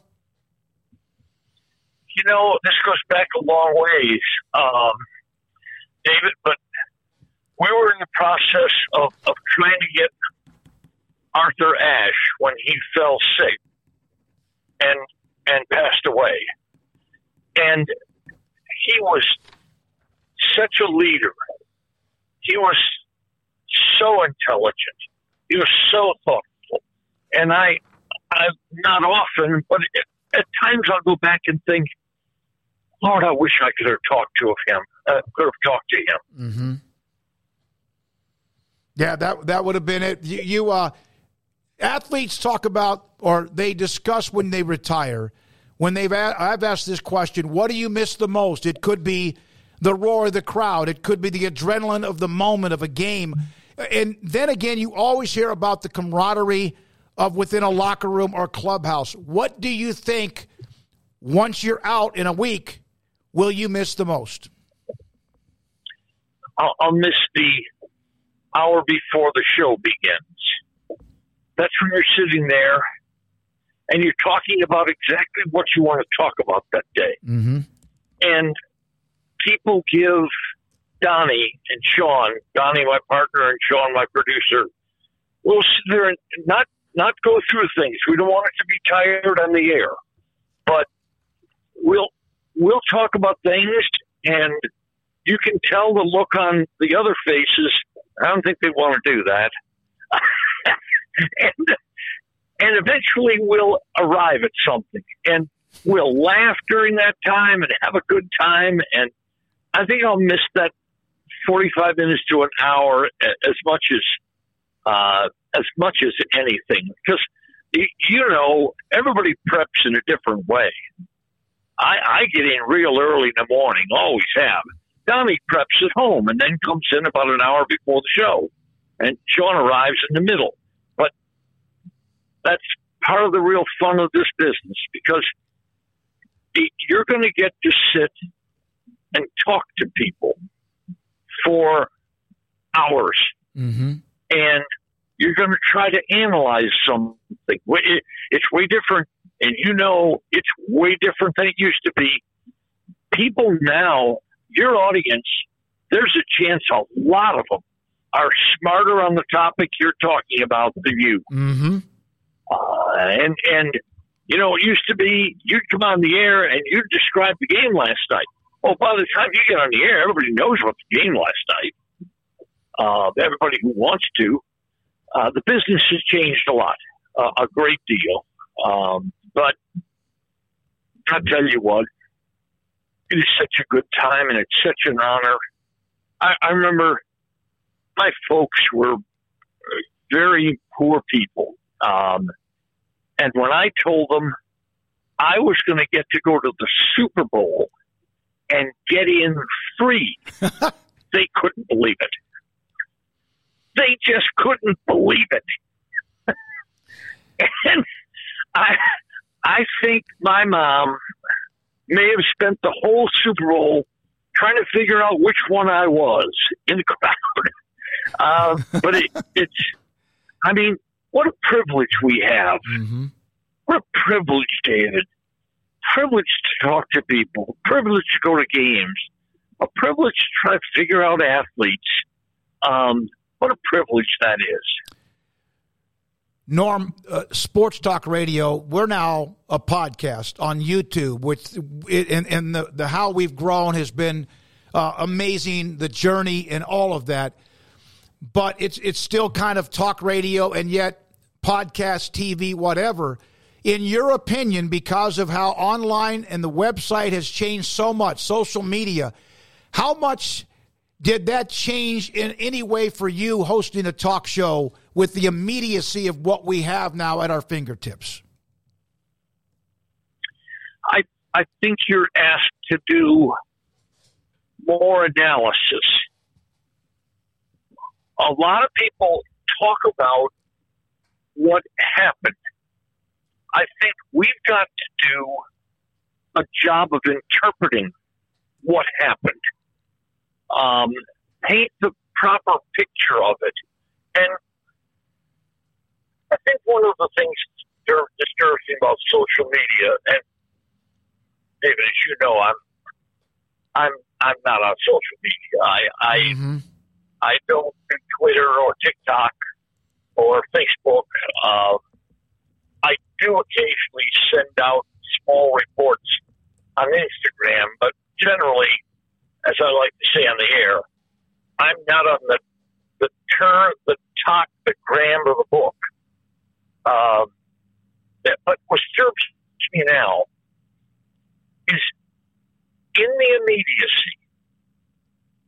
anybody can take their phone and say some of the nastiest things. And it's just long ago, when I talked to Mark Friedman, my producer of years ago, I said, Mark, I don't want any part of this. And I'm kind of glad of that, because while the immediacy is wonderful in the world, how quickly news can spread, other things can spread quickly too. Yep. Well, I know one thing, that when I did visit with you, because I had great respect for what you were doing, what you had done to pick your brain, to watch how you prep for a show, which is remarkable. As Galloway said, you were Googled before that. Cooperstein, who was probably among the most knowledgeable people across the board in sports as I've ever known, right like 1B to what you are at 1A. Norm, you meant a lot to my career. You helped me kick off my career. I'll always be indebted to you for that, and I am thrilled that you're going to have a chance to kind of enjoy what I hope is a great few years for you, a lot of years for you. You are a pioneer and a legacy, and we appreciate your time and what you've meant to sports people in the Dallas-Fort Worth area, but around the country as well. David, thank you. Just keep doing it, doing the thing you love and that I've loved for decades. And I will send you a Tupperware full of chili at some point. Oh, my goodness. Oh, do your listeners understand what a cook you are? I don't know. I don't think so. I don't know. But we sure had some great times at Cowboys training camp back in the day, didn't we? Well, that may be reason for me to buy the round-trip ticket to camp again this year. Norm, enjoy. I know you're getting ready to go to another fundraiser and a huge event for the ticket. Thank you so much for what you do, what you've met, and I can't wait to see you soon. Thanks, David. Thank you. Talk to you soon. Hope we cross paths soon. Yes, sir. That is the great Norm Hitzges, who helped kickstart whatever for the longest of time was talk radio, now what has turned into podcast and much more with what we have here on 365 Sports. When we come back, Kevin Brooks, Angelo State baseball coach, won a national title, played at Baylor. Rachel Barbeau has a book, and that book is being distributed to women who are in shelters, and the Baylor fan base really came up big to help buy a bunch that she can give away for free, and this is 365 Sports. PettyClinicLowT.com. Dr. Kent Petty can help you become the high-performance man you want to be, need to be, and used to be. Listen, Father Time wins. Father Time wins eventually when we all aren't here anymore, but also Father Time wins when it comes to our health and our body. Testosterone levels in some can drop faster than others. 1 out of every 3 to 4 men have symptoms of low testosterone, and you might be one of them. Low testosterone can mean your energy is not the same. Low testosterone means your sex drive is not the same. Your focus is not the same. No matter if you're healthy or you exercise and have a very good diet. Dr. Kent Petty at PettyClinicLowT.com will set you up. If you contact him, go to the website, tell him I sent you. He'll set you up to get your blood work. He will get the results, and he will look at them and then contact you on your testosterone levels. And if they're too low, he can help you become the high-performance man you want to be, used to be, need to be. It's PettyClinicLowT.com. Automatic Chef Canteen is a full-service micro-market vending and office coffee provider with state-of-the-art vending equipment, a wide variety of products, and offering custom-fitted micro-market vending office coffee solutions for your employee break room. You want a full break room solution and a workplace oasis? Well, Automatic Chef Canteen, locally owned and operated for over 50 years in Central Texas, also includes in-house mechanics on call 24/7 for fast, reliable service and maintenance. Automatic Chef Canteen, 6900 Imperial Drive in Waco, or online at automaticchefcanteen.com. In the market for a quality metal building? Since 1943, Pioneer Steel and Pipe has helped Central Texas residential and commercial customers with metal building design, panel options, building components, and trim options. Pioneer Steel and Pipe's residential line is energy efficient, offers low maintenance, reduces insurance payments, is impact resistant, and carries up to a 45-year limited warranty. In addition, they can also help you find a metal building contractor for your project. Pioneer Steel and Pipe with locations in Waco and Bryan and at pioneersboys.com. Aaron Duvall, owner, Texas Beef House. Why did you get into this business? We kind of were born into it, and it's been for several generations. Our family's been in the beef business, the ranching business, and we've specifically got into the beef business back in about 2015 when me and my son decided to form Texas Beef House and sell directly to the public. Aaron, everyone knows about Wagyu and how elite that is when it comes to beef. What separates you from anyone else that may do this in this type profession? We selected out Wagyu mainly because it's such a quality beef, and it's consistent. Some beef, some breeds, you may have a good animal every now and then, but Wagyu produces really consistently good beef every time. Where is the best beef in Texas? Your house. When you order from Texas Beef House, unleash the flavor of Texas raised Wagyu. From our pasture to your plate, TexasBeefHouse.com. Riverbend Liquor and Wine, Lakeshore Drive and North 19th Street, right behind the bank, is a hidden gem in Waco. If you're a fan of bourbon, especially local Texas bourbons, that's where you gotta go. Balcones, TX, Devil's River, whatever it is, they've got it. Riverbend Liquor and Wine, plus the best selection of craft beers in Waco, seasonally churned out throughout the year, whether it's spring, summer, fall, or winter. Riverbend Liquor and Wine, best selection of craft beers, a speedy drive-through window, and excellent customer service. Find out more on Instagram or just go by and see them. Lakeshore Drive at North 19th Street behind the bank. Waco Regional Tennis and Fitness on Lakeshore Drive is premier, elite, life-changing experience where you can change your mind, body, and soul. Waco Regional Tennis and Fitness offers over 40 group exercise classes each week, including boot camp, indoor cycling, and more. If you haven't been there in quite some time, you're missing out on the improvements for our members. New flooring in the weight room and locker rooms, new paint and mirrors added in the weight room and group exercise room, with more new machines arriving over the next few months. New free weights, weight machines, TRX, rowing machines, stationary bikes, new treadmills, new elliptical machines on spacious weight room floor. Personal training with Christy London, Randall Corley, and Alex Botch, where you will be encouraged and motivated to grow. There's sauna, whirlpool, tanning bed, and kids club. The amenities are great. 16 tennis courts plus an 1,100-seat stadium court, 8 pickleball courts, youth and adult tennis and pickleball lessons. Visit our website, wacotennis.com, or visit Waco Regional Tennis and Fitness on Lakeshore Drive in Waco.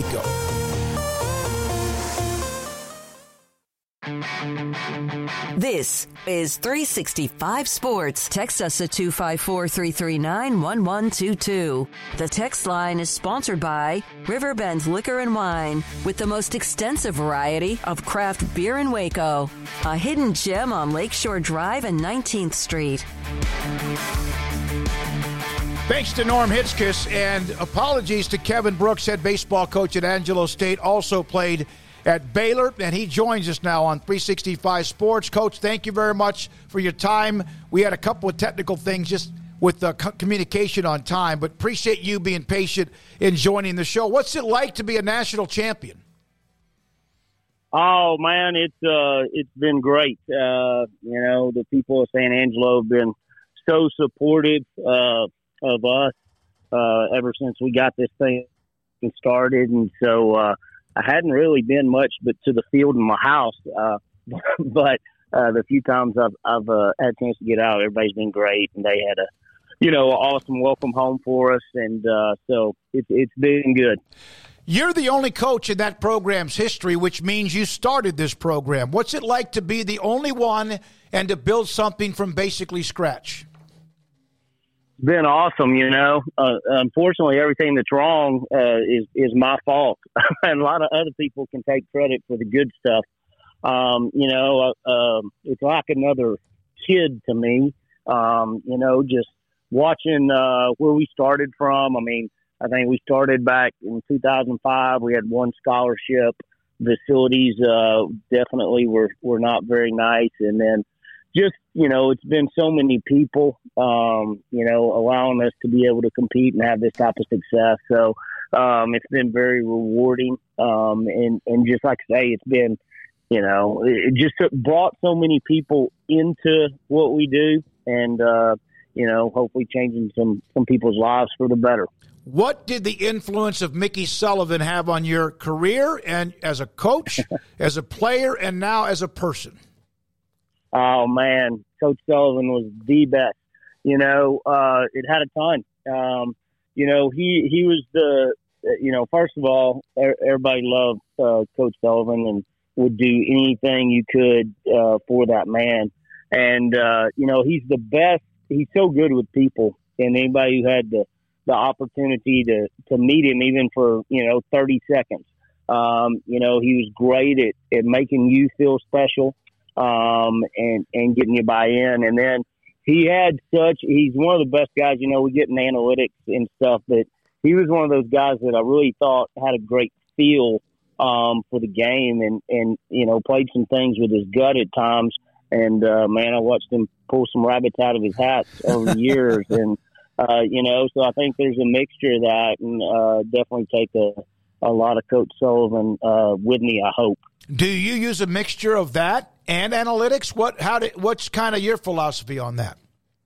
Well, yeah, I mean, I think you do. You got to use all your tools, you know, in the toolbox. And so I think you make better decisions. Obviously, the more prepared you are and the more information you have, hopefully you're going to make the best decision. So on the other hand, you know, I'm 50-something now, but, I mean, I've been around baseball a long time, and so sometimes your gut says this and the numbers say that, and you go to your gut. So I think it's a mixture, you know, and hopefully it works more than it doesn't. Kevin Brooks, the head coach at Angelo State. They won the national title, beat Rollins 6-5 to win the Division II national title. So take me to the ninth inning, two programs that have never won the national title. You've been building towards this, and Rollins obviously has two. You're up 6-2. It's all of a sudden, 6-5? And what was that like, watching that unfold until you got the strikeout to end the game?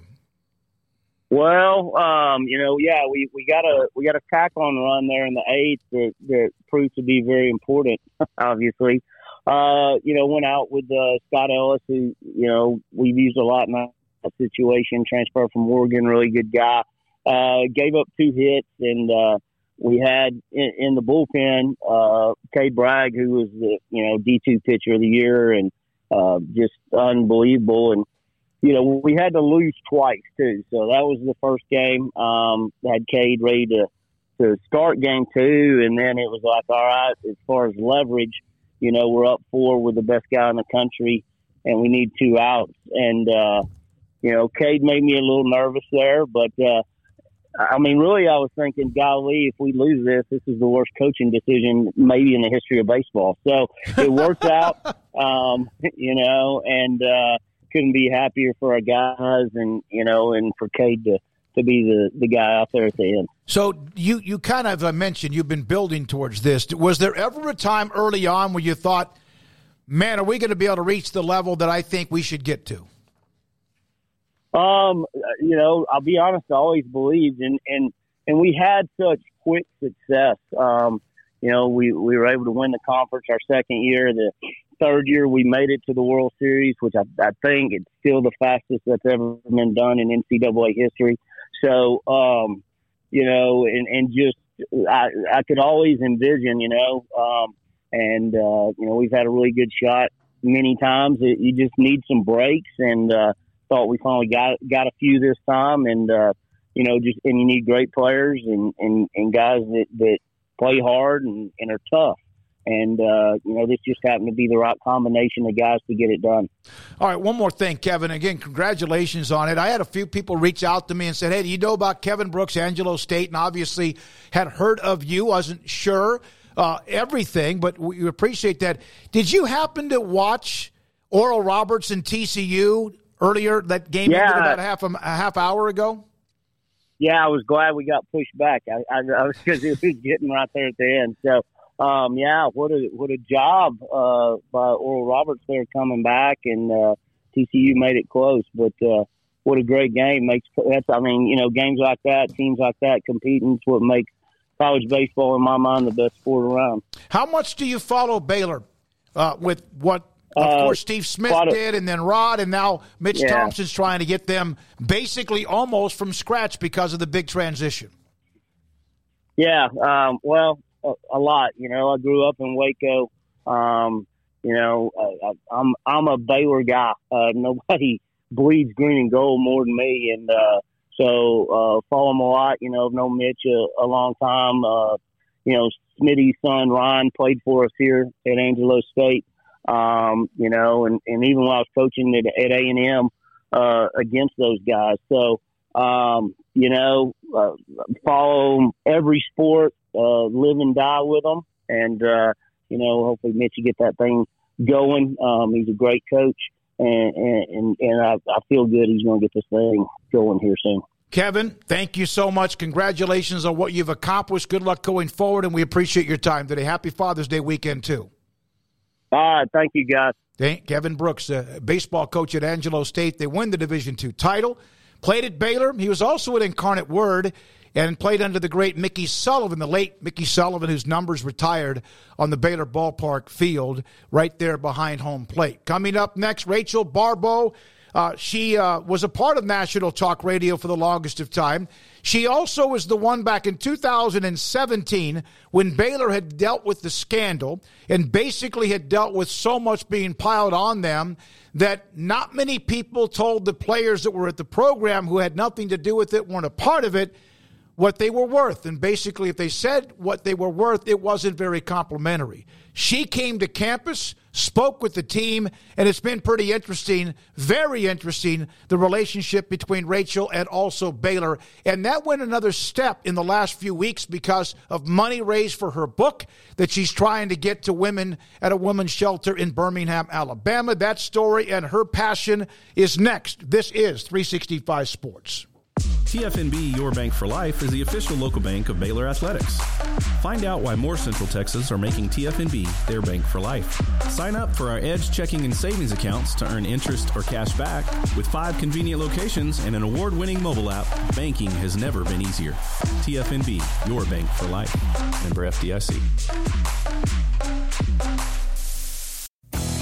Three Nations Brewing Company has 16 different beers on draft with a new beer every Friday. It also offers 2 air-conditioned tap rooms, a large indoor beer hall, a second-floor mezzanine offering a great overview of the brewing company and equipment and patio where you can relax under the shade. Plus, you can now experience the new Three Nations Beer Garden Grill on our shaded patio. Grab a cold beer and enjoy a bite from our freshly prepared and delicious menu. Street tacos, quesadillas, freshly cooked burgers and dogs, and veggie burgers too. Nachos and so much more, all prepared and cooked on site. So come visit the award-winning Three Nations Brewing Company on East Vandergrift off I-35 in Carrollton.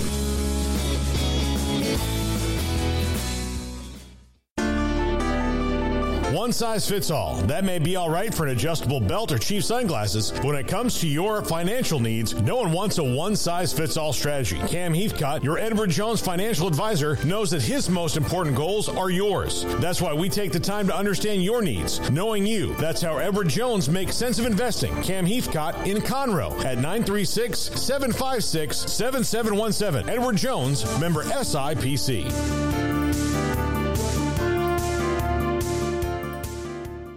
Priced right both day and night at Richard Car in Texas. Trucks built for you, red, white, and blue at Richard Car in Texas. Cars that zoom with lots of room at Richard Car in Texas. Count on us, a dealer to trust at Richard Car in Waco, Texas.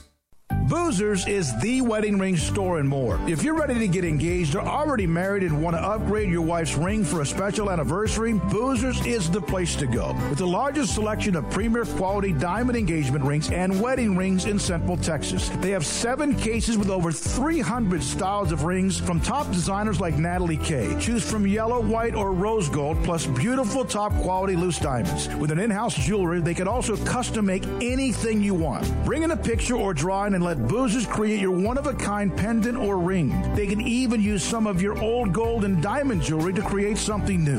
At Boozers, you'll find a great selection of quality timepieces, and Boozers is the place for expert watch maintenance and repairs, too.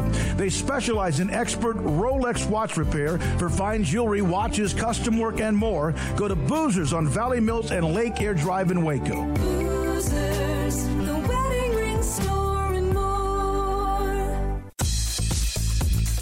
Baylor Scott & White Southwest Sports Medicine and Orthopedics, the team physicians for Baylor Athletics, diagnosing and treating all sports-related injuries, including concussions. These specialists also provide orthopedic services for athletes and non-athletes alike, whether it's knee or shoulder pain, a wrist injury, orthopedic spine care, and even an arthritis and total joint clinic. Trust the doctors Baylor Athletics trust. Baylor Scott & White Southwest Sports Medicine and Orthopedics wants to get you back in the game.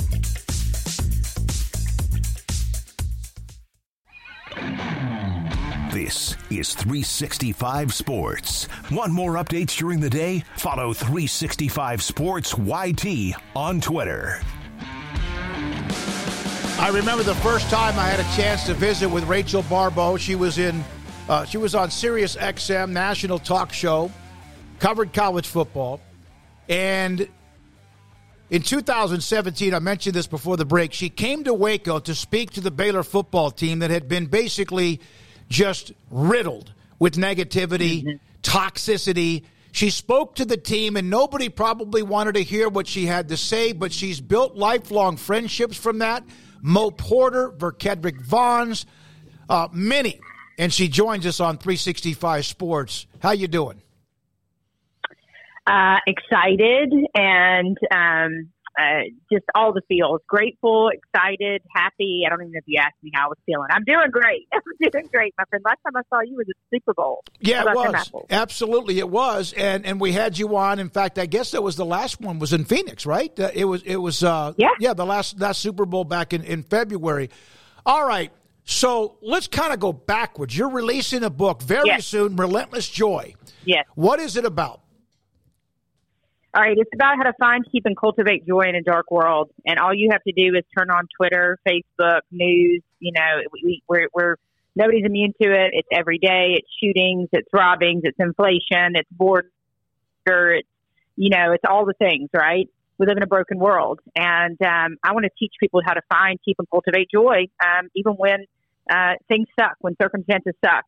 And I have been there. I've had this charmed, I'm not even going to say charmed, but I've had amazing accomplishments, right? I've had amazing highs, my friend, but I've also had amazing lows. And I've tried to be open and honest about that, but some of those I've never really talked about in a huge public forum before, such as the fact that I've been through addiction. I'm public about the fact that I've been through, domestic violence. I've lost both my parents. So I'm very, very familiar with grief. I've lost all my worldly possessions and built back. And so I've been through things, and, I kind of joke and tell people nobody would blame me if I went and lived in a, remote cave and had a pet goat. You know what I mean? Like I've been through some stuff. And so I just want to teach people how to keep their joy, how to notice their joy, how to be joy, how to spread joy, in a dark world. And that's all what the book is about. And what's interesting, and I know you're going to get to it, is the role that Baylor fans have played in 2023 that stems back all the way to 2017. Absolutely. Well, I was going to get to that. You're right. You've written this book. It's about to be released. And you also want to donate copies to the Love Lady Christian Halfway House in Birmingham, Alabama. So you had, I believe, I don't know if it was Brian Etheridge, Sickham365.com, which is the umbrella of what we do, reached out to you or vice versa. You started to talk. What happened after that? Oh, my gracious. It was about 2 weekends ago, and Brian got a hold of it, and he's an absolute king, and I think the world of him. Met him back in the day, and he got a hold of it and put it on the message boards. And the message said something to the effect of, hey, she helped us back in 2017. Let's rally for her. And over the weekend, Baylor fans raised upwards over $2,000 to buy books for these women. And just a very quick aside for people to understand, for the past 10 years, I've been giving my testimony and sharing at this Christian Women's Halfway House. So if you can envision this, it's in the book. But these women are coming out of drugs, jail, prostitution, abandonment. They're right off the street. And, they come in with their kids. They can get job training. They can get education.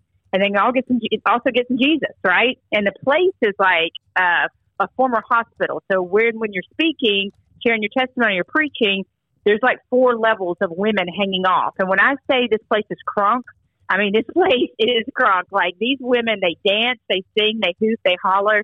There's no like halfway or golf claps in this church. And so I've been going there twice a year for 10 years. And again, sharing my testimony. And so when I put this book out, I wrote about them in the book, but I said, I want to have a philanthropic arm of what I'm doing. I don't want to just ask people, buy my book, buy my book, buy my book. That's great, right? But I wanted to give back. I want to have a give back element. And Baylor fans over that time and since then have helped me buy 700 books for these women. I have a goal of 1,000, and I want to get to that 1,000. I'm going there on the 25th, the Sunday after my book launches, and I get to, in person, hand out these books to women, 420 women that are there, and then the remaining books we're going to put behind the desk for the women that don't even know they're going yet, that are still on the streets, that still have a needle in their arm, that are still in the throes of addiction, and they don't even know they're walking in this place yet, this life-giving place. And when they walk in, they're going to be handed a book, and a book that says, I've been where you've been. And I'm just, it's amazing to me. I tried to explain this on a video the other day. Like, I had no idea the work that I did in 2017 would turn back around in 2023, and that Baylor fans would be the ones to rally, right? And these women will never know the people from Texas to California to all over the country that rallied together to buy these books for them. And if that's not a full circle story, I don't know what is, my friend. No, and that's great, because women who will want to read this story about what you have been through, the lows of life to the highs as well, and the exhilaration is amazing. When you came on campus, for those that don't know, I've brought this up, Baylor was spat on. They were, basically a lot of things had happened, bad things had happened, but like everybody's thrown under the bus. None of those players wanted to hear somebody else tell them how bad they were, and yet you did the opposite. I remember meeting you at a barbecue place and talking about it that, I guess, day or afternoon. When did you know they were actually listening to you? All right, so I wrote about it, and I've got to find these articles. I sent a picture to you last night, and I've told this story many times. I didn't even know. I left Baylor the first time, and I was flying to Alabama to speak the next day. And I was opening up this book that I had used to write my speeches, and it said, "Thank you for coming for us." I thought the whole world had forgotten us. And what happened is simply bigger than anything worldly. It was miraculous, okay? Because here, let me set the stage for you. I was on Sirius XM. I was a host at that time, just like you, right? I was a host at that time, and many, and I'm not pointing any fingers or calling any names, but I'm just telling the truth. Many people that had a voice, that had a microphone, that were reporters, that were whatever, were just parroting false information about Baylor at that time. And you know it, and I know it, my friend. And they were just purporting and reporting stuff that was false. But the true reality is when I went there under Matt Rule, and it took 6 months of vetting me and different calls and different people. When I went there not a player or a person in administration that had anything to do with it. Yet, as you mentioned, they were still being spat on, called rapists. No means no. Fans were being, with words assaulted for wearing Baylor stuff. There were other athletes that were just, called names, same thing. So when I went there, I could tell. I was in the meeting room, and their heads were, I'm not going to say completely down, but they had walls up. They didn't want to hear me. They'd had a speaker come in before, and that didn't end well. And they were over it. They were done. And something all too miraculous for words happened. Whatever I came out of my soul, telling them, you are kings. I believe in you. There's the next great author in this room. There's the next great father in this room. It spoke to something in them, and walls, I'm getting all choked up, but walls fell down. And they listened, and they believed. And it was somebody coming in and saying, I believe in you, and I love you, and I see all your worth and all your potential, and that you're going to leave a legacy. And even some of the Baylor players just this past week have tweeted and said, she's right. We did not want to listen to her, but she's a real one. She spoke life into us. I still wear my bracelet. Mm-hmm. How many years ago was that, my friend? You know what I mean? 6 years ago, It just goes to show that if you speak life into somebody, whether it be at the gas station or the nail shop or the Baylor football team during a really tough time, they'll never forget it. And that's the good stuff of life. Not a $1 million paycheck, not a new watch, not a Maserati. That's the good stuff of life. And it's just, and then what happened, and so then I started going back. I think that fall and the next year I went back to Baylor 5 times. I went for a football game. I was on the sidelines with them. Met you at a barbecue place. Surprised them one night for a team dinner. And I'm there, and they're all hugging me as they come in the door. And then, like you mentioned, we've created these lifelong relationships that still exist to this day. Yeah, you're right. And when I saw the book being promoted and I saw what our site was doing, especially with Bryant Etheridge and then the paid members, it was like clockwork. I'm in. I watched the thread build. And then when I saw Mo Porter, and obviously an incredible friend of yours in Verkedrick Vaughns, who basically is doing some of the same thing. I mean, that's just goosebump stuff. I'm going to write about it in my next book. I've already got the next book is already ready and up to go. Just got to write the treatment. And, it'll be a lot more of my sports stories and, my experiences with, Bill Snyder and Bobby Bowden and the Sabins, and so it's going to be a heavy sports book, the next one, but I will write about this. If I could, my book coach said to me, can you replicate this? And I said, I don't think I can replicate this. It's trying to catch lightning in a bottle. I meant something great to the Baylor fans, right? I was meant to be at that time. And then here's the other crazy part of it is I wasn't just a speaker coming in. I had a microphone. Right? So I went back to Sirius at that time and told the truth of what I saw. I told the truth. I refuted these people that were reporting erroneous things that were still causing this crap to go on. And so I was outside in the national media, I was a voice. And it was interesting because, 2 years later, I would retire from sportscasting because I'm changing the narrative had gotten so big.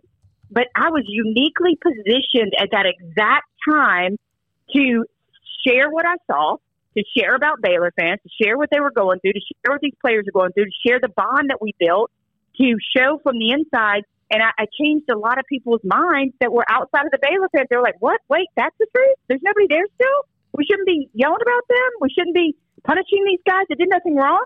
So, it's even more special and even more magical and miraculous how I was still a sportscaster at that time and able to provide a voice for Baylor fans and Baylor players nationally. Yeah, you did. And look where you are now, writing more and more books. So if, for example, when we had you on, I mentioned author of the book, obviously Relentless Joy. You're a talk show host. You've been on national, Sirius XM, et cetera. Sideline, broadcast, TV, all of this, now author. So what are you? I just love you, by the way. You ask the best questions always. Thank you. And you're my friend. Thank you. But I don't like it, motivational speaker. I think, because I don't want to motivate you, right? I don't want to motivate you. And then 3 days later, you're doing the same thing. I heard this recently and I love it. If I were going to call myself something, I'd call myself a transformational speaker because I'm trying to help you transform your life.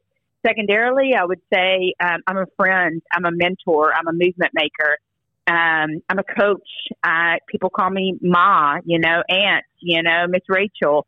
I've got, not only Baylor fans, but athletes that I've spoken to years and years ago that I've been to their weddings. I've seen their babies be born. They've been to my wedding. One of my former players at SIU actually got my husband ready for our wedding. Wow. It's just, it's the power of caring. And this is what Baylor fans have done for me. Y'all have shown up in droves and you showed me that you remembered what I did. And I didn't even, that's the beautiful thing. I didn't do anything other than just doing my job. What I was called to do. I went there and spoke and loved and came back and Coach Rule, I have to give him credit for everything that he allowed me to do. He allowed me to come back in, be on the sidelines, and be close to that program, be in pregame meetings, and just be there, be a fixture. And, that takes a special coach to do that, to let somebody in as well. So, Rachel, we're going to get into how people, if they want to be a part of this, we have an audience that is very giving. You would be, products that we promote, which the sponsors want to know if anyone's listening or watching, but it's an amazing group and things that we've also tried to promote over the years. So we're going to do that here in a second. You mentioned what you have been through and some of that, which is enough, just some of it for one person for a lifetime. You've been through multiple issues. Who gave you your speech? Ooh, I mean, God. There's no other answer. I would say he's first and foremost. Secondarily, my mom and my grandmother. I didn't get this till later on in life. When I was growing up, my grandmother was a bartender. Bartender for 50 years. She waited on Truman Capote, Sonny Smith, Wimp Sanderson, Bear Bryant, John Wayne. But at Christmas time, she would get like 500 cards, and she was the grandma that would like put them up over the arches of her door, and like hang them on the wall. And she would get all of these Christmas cards. And, I find out later on that they were from mayors, they were from soldiers, they were from prostitutes. I'm not kidding you. Like every gamut, like running the spectrum of people. And she just loved people. She loved people. Well, then in turn, my mama loved people. And she doted on people. And they gave that gift to me. And for me, I say people are my currency. Therefore, I'm a billionaire. Yes, do I want to make more money in life so I can give away more money and do more and help more people? Absolutely. I'm not shy about that because it'll run through me and it'll help more people. But at the end of the day, I'm rich. My life is rich. And if I die tomorrow, I believe God would say, man, you kept me busy. And I hope he says, well done, my good and faithful servant, because I just love people radically. And that's what I teach people in this book. That's the thing. In Relentless Joy, you may say, I'm not like that, or I'm a pessimist. I met this woman in a Uber coming back from interviewing with you at the Super Bowl, and we got to talking, and she said, Rachel, she said, I wasn't always this open. And I said, really? And she said, oh, yeah. She said, I was a natural born pessimist. She said, but I got sick and tired of myself. I got sick and tired of being sick and tired and being miserable and being negative. She said, so I went on this journey of studying everything that I could study about positivity and mindset and gratitude. And she said, I'm not like that anymore. And so you can change. If you just say, I'm not naturally a joyful or, grateful person, I'm not, you can change. And let me tell you something. You've got this one precious life. How dare you not live it? How dare you say, well, this is who I am, or that's the way it's always been done, or this happened to my parents, or I'm stuck. That's bullcrap. Get your shovel out and do the work. And that's what this book is about. It's about teaching anybody and everybody, wherever you are in your socioeconomic background, your walk, your age, you can live a more joyful life. You can. Well, and you're obviously doing that, change the narrative, and now Relentless Joy. Rachel Barbeau, I've known her since 2017 when she visited Waco, reached out to her, had her on the show back then, and also a handful of other times, including February in Phoenix. So let's say somebody wants to not only buy the book, and I just put up the link to the book itself, but if somebody wants to get involved, whether it's through, I don't know, is it PayPal, Venmo, whatever, how can somebody, if they want to donate to the cause to get more books in the hands of those women who are needing to read something positive about why to continue to get up every morning? Yeah. So there's three ways. I sent you guys a link, a PayPal link. If you wouldn't mind sharing that. We did. There's also awesome there, and I'll retweet and share the heck out of it. There is there's a QR code there. There's also, you can go to rachelbarbeau.com and you can hit book and you could donate books that way. If you donate through PayPal, we will turn around and buy the book. We'll just buy it and give it to them. We'll show you what we did. And that's also if somebody wants a tax write-off. If somebody would rather this be a charitable donation, please reach out to me. I'm manning Twitter, manning Facebook. Send me an email. Smoke can put you in touch with me, and we can get you a tax write-off. If you want that, go to the PayPal or contact me. If you just want to do the book donation, you don't care about that, you can go to rachelbarbeau.com and then hit the book section, and it'll tell you more about the Love Ladies. And I just got to tell you, thank you. It's really cool not being in the business anymore, but not being that far removed. This morning I did Sirius with Chris Childers and Nicole Auerbach, and it was so neat to be back. And then this afternoon I get to end with you. And, it's neat for my people, that I'm friends with that, were good to me in the media world to say, hey, listen, we think this is valuable. We think this story is valuable. More than anything, I just want to thank Baylor fans. Like, there's no other fan base like this. It's like when my book coach said, can you replicate it? I'm like, I'm not sure you can replicate magic. You know, like, I haven't meant this much to a fan base as I think I have to Baylor fans. You know what I mean? Like, I don't know that I'm an Auburn graduate. I don't see Auburn fans, you know, they'll buy books. That's great. But like coming out mass support like you guys have, yeah, you can't replicate magic. And I'm so thankful to these Baylor fans that are listening. I can't thank you guys enough.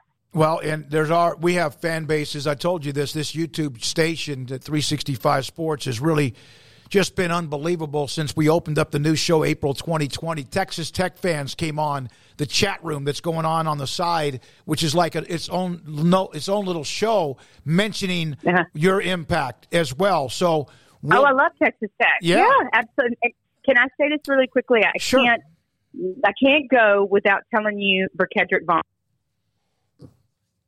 When I was there, we stayed in contact over the years. V, as I call him, V now serves with I'm Changing the Narrative. I'm helping him and training him to be a speaker. And his message is all about financial literacy and credit and not showing up in slides with your pants down around your ankles and networking while you're in college and taking advantage of meeting you, of meeting the AD, of meeting the booster, right? And saying, hey, my name is Rick Hedrick. Here's who I am. Here's what I want to do. Can I call you? Can I come intern with you? Can I come shadow you? And so he's going in there and we're going to send him into these, you know, high schools and colleges and saying, I was just exactly where you are. And let me tell you some things that maybe your coaches are telling you, but I'm going to tell you from a former athlete, a very recent former athlete. And here's the things I know that helped in building my brand and what I'm doing. And here's how I've been successful. And it's powerful coming from a woman, you know, especially we talk about dating and love and those things. But, you know, when you have an athlete speaking to an athlete, like a former athlete speaking to a current athlete, woo, those boys sit up and take notes. Yeah, and especially the age. Yeah, and the ages aren't that far off either. So Verkedrick can kind of speak that language. Yeah, absolutely, absolutely. So I couldn't go without, you know, tooting his horn. He's we're very close. He's one of my dearest friends, and I just think the world of him and all these former Baylor players that have come out of the woodwork, just supporting me always, but certainly over the past few weeks, I'm forever grateful, man. It's the good stuff of life. We're going to put it back in the forums, our segment from here, and we'll also put it up on the YouTube channel for people to do, and it'll also be up on Twitter, and I'll make sure that we tag you, Rachel. And proud of what you're doing, proud of the book, proud of the reason behind it as well, but also not just your story, but also sharing with those who do need to be told that they have a value in this life, and we appreciate your time so much. Have a great weekend, okay?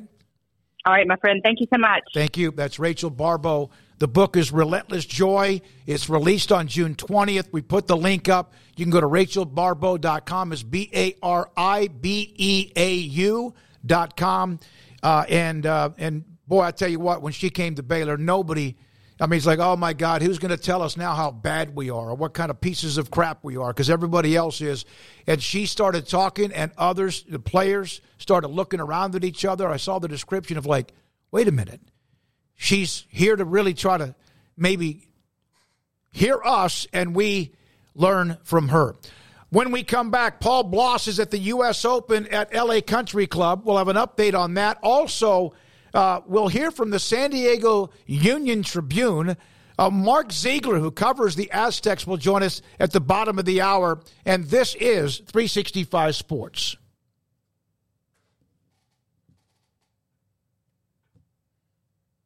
After my first car accident, I feared the biggest damage would be to my wallet. I expected a mountain of bills and a long, drawn-out process. But my Texas Farm Bureau insurance agent was there when I needed her and helped me get back on my feet and in my car in no time. Instead of a hassle, I got reassurance and a quick recovery. Stop by and see our agents at one of our 3 McLennan County locations. Coverage and discounts are subject to qualifications and policy terms and may vary by situation. You want to know why Stonewood Dental is so successful? Listen to what happy customers have to say. It's pleasant. It's different than any other dentist office. I really feel like they care. And it's not that you're here for 2 hours waiting on someone to take care of you. It's quick and easy, and, I bring my kids, and my kids love being here too. They really love the treasure box. Staff is really nice and accommodating, real friendly. You feel more like home. It's not sterile looking. Everybody has their own personalized rooms with decorations and decor, and they'll even have a blanket for you when it's cold. I've recommended people to actually come here, and they are patients now. I really love it here. It feels like family. Learn more, stonewood-dental.com.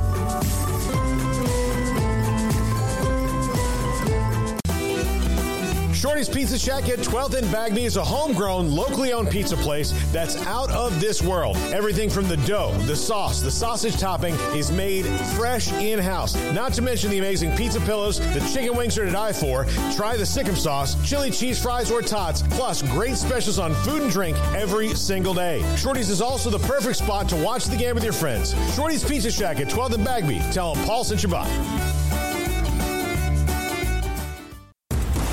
Did you know that 1 out of every 4 men have symptomatic low levels of testosterone and don't even know it? And if you think you're too young to worry about it, guess again. Low T levels can make you feel tired and grumpy, raise your cholesterol, and cause weight gain. Petty Clinic Low T can set up same-day blood screening and results. So if you're tired of being tired, call or go online at pettycliniclowt.com. It's a private clinic with an atmosphere catering to men. Affordable, only $165 a month, including lab work, office consultation, testosterone injections, and follow-up visits, compared to $300 or more a month in Dallas or Austin, and you don't have to drive 90 miles one way or the other and fight the traffic. Petty Clinic Low T has board-certified physician consultations and will provide the best form of brand-strength testosterone. Contact Petty Clinic Low T for increased energy, improvement in sexual desire and performance, mood, concentration, even a decrease in body and belly fat. Just off Highway 84 and Old Hewitt Drive in Woodway, pettycliniclowt.com.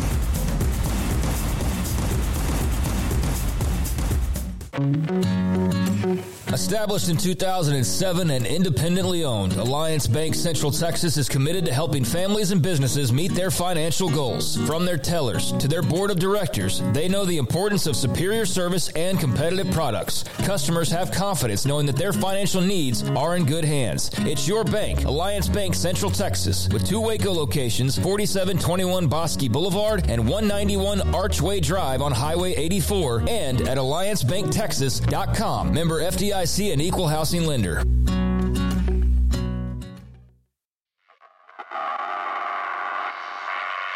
This is 365 Sports, powered by Sikkim365.com. The 5 o'clock hour is sponsored by Edward Jones Investments, with financial advisor Brad Wilson. Investing is time and experience back to you and your money during today's changing times. Edward Jones, making sense of investing. Now here's David Smoke and Craig Smoke. Craig Smoke, David Smoke, 365 Sports. Grant Bronstein here today. Missouri student. Jack McKenzie here today running the mothership. He's running basically the entire business by himself right now. Garrett is out until Wednesday of next week. Paul's out the rest of this week, today and next week. And then we'll have some other on and off times. Craig, I'll have a few more little 3 or 4 day weekends, and then we have Big 12 Media Days. July the 11th will be locked and loaded in Arlington for that. We're now joined by Paul Bloss. Let me give you just a quick update from L.A. North, or L.A. Country Club. Ricky Fowler, 2 under today, up 10 under par. Leads by 1. Wyndham Clark, done 9 under. McIlroy, done at 8 under. Shopley is on the course even for the day. He's at 8 under par. And Harris English at 7 under. Dustin Johnson, 6 under par. Both of them are done for the day. Paul, who has been with us, was at the Open Championship and gave us some feedback from overseas, now is in L.A., listens and watches what we do. Paul, thanks for your time. What's the weather like today? I heard it was kind of like overcast and somewhat misty or moist that maybe made conditions too easy yesterday. What's it like today? Well, this morning it was the same way, David. It was the same weather.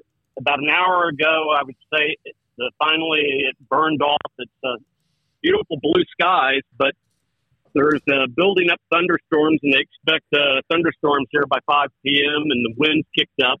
So there was very little wind, if no wind, all morning to about 2 o'clock. And the wind now is anywhere from 10 to 15 miles per hour and gusting sometimes to 20 right now. It's a little bit different than the morning conditions. And the scores, they didn't tear up the course. No.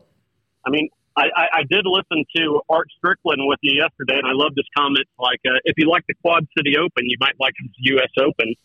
But they did open the greens up and stuff. They double cut the greens last night, and then they pressed them. And there's no doubt that the pin placements, I think they improved a little bit more than they would have even for a regular Friday. They seemed to be a lot tougher. You didn't have a lot of people. You had some scores that, were pretty good. You had Minwoo Lee that shot a 5 under, I think the best so far for the day. And then you had Harris English and you had McElroy, but you didn't have a whole bunch of people just scorching the course like it was earlier, last year or last day. And so, I mean, it's been a pretty good tournament. I mean, I think that personally, I would love to see it a little bit tighter. I'd love to see the scores, not used to hearing that the cut line's going to be 2 under. Usually you think that might be close to the lead. So it's a little bit different than a regular U.S. Open. Yeah, Paul, the cut line right now might even be 2 over because some of the scores have been, they hadn't been like anything awful. But, yeah, it's not like they're going to go shoot another 62 today like Fowler did, who's on the course. You've been to an Open Championship. You follow major events. You have been to some great courses. This one here, it seems like it has at times a links course look in it. But how would you describe it? Well, I think that's a good thing. But a links course generally, especially for championships, don't have the wide fairways. Mm-hmm. I mean, that's the difference here. You have a few of the holes where we spent a lot of time today at the 8th hole, which is the par 5, and your first shot has a real wide open fairway, but then it does narrow, and it's about the standard size. And, they were not burning up that hole today. I mean, I think we were there for about an hour and a half. We only saw one eagle there and very few birdies. But the fairways are way too wide. I mean, it's like, you're dealing with guys that are the best in the world, and, you're not seeing a ton of shots going off into the rough. I mean, the rough is thick. I mean, if you get in the rough, it's like you're dead. But, it's just different.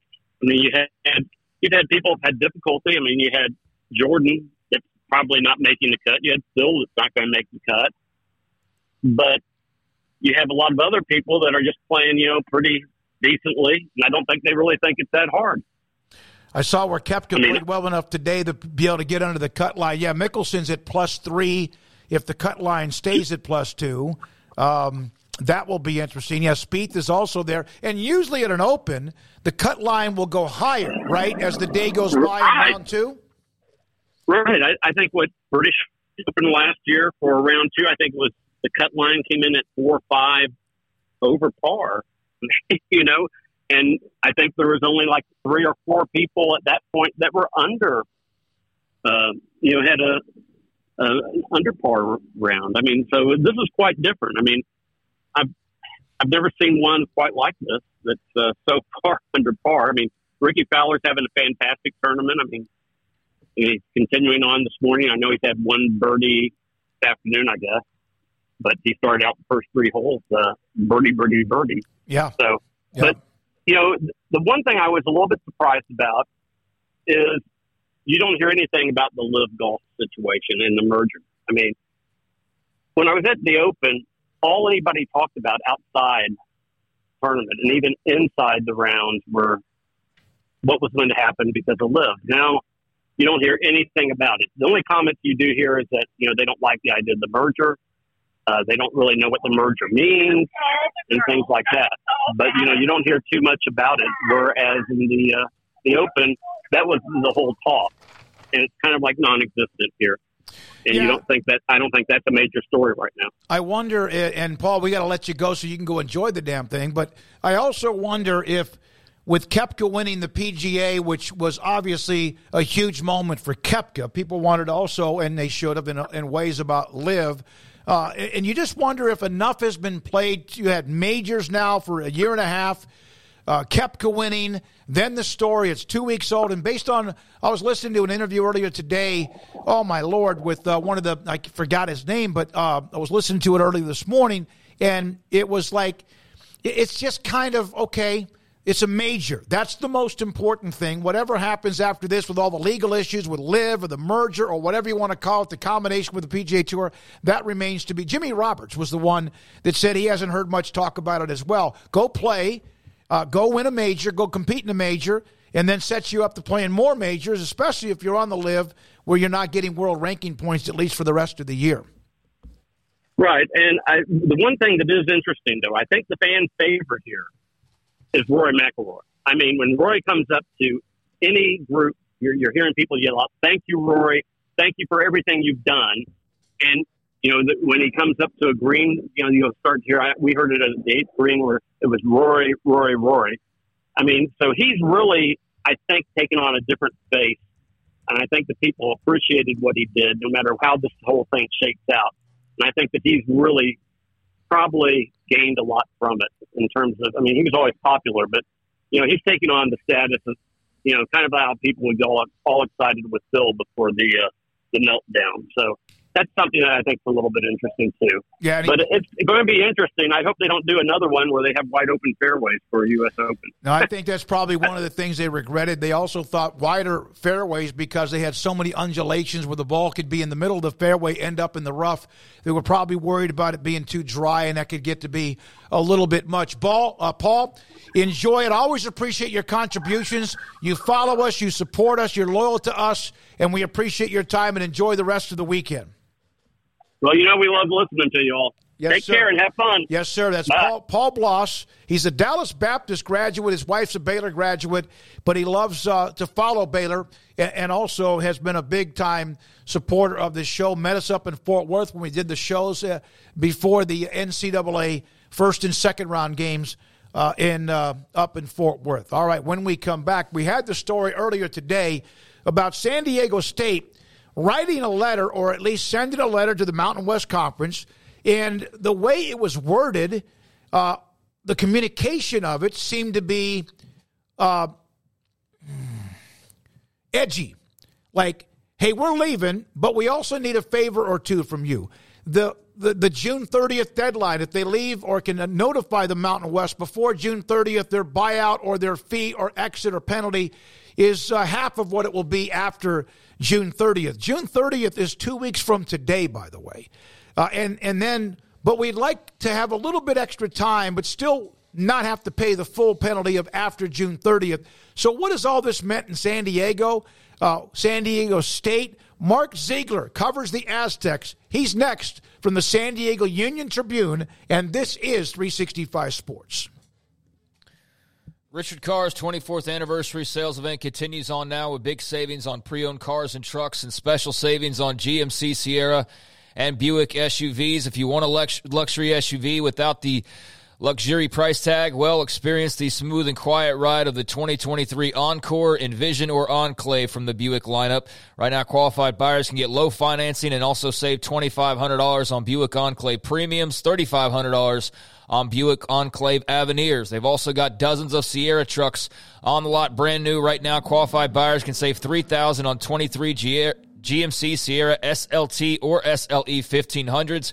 Also get 2.9% financing on new 2023 GMC Sierra trucks. A lot of details, a lot of numbers, a lot of percentages. You can contact the good folks over at Richard Carr to get more information on these exact deals, but just a little bit of their offerings. And that's just with the new vehicles. They've also got a lot full of quality pre-owned cars and trucks as well, many of them under $20,000. They're affordable, they're thoroughly inspected, they're ready to finance, and they're ready to drive off the lot for almost any credit rating. Quality vehicles ready to drive today under $20K. And if you're just looking to keep the car that you're already in operating at its full capacity, then but you need to get some things done, an oil change perhaps, get your tires fixed, get a little bit of damage from a car wreck, for example, like I had. I went over there, they fixed my car up.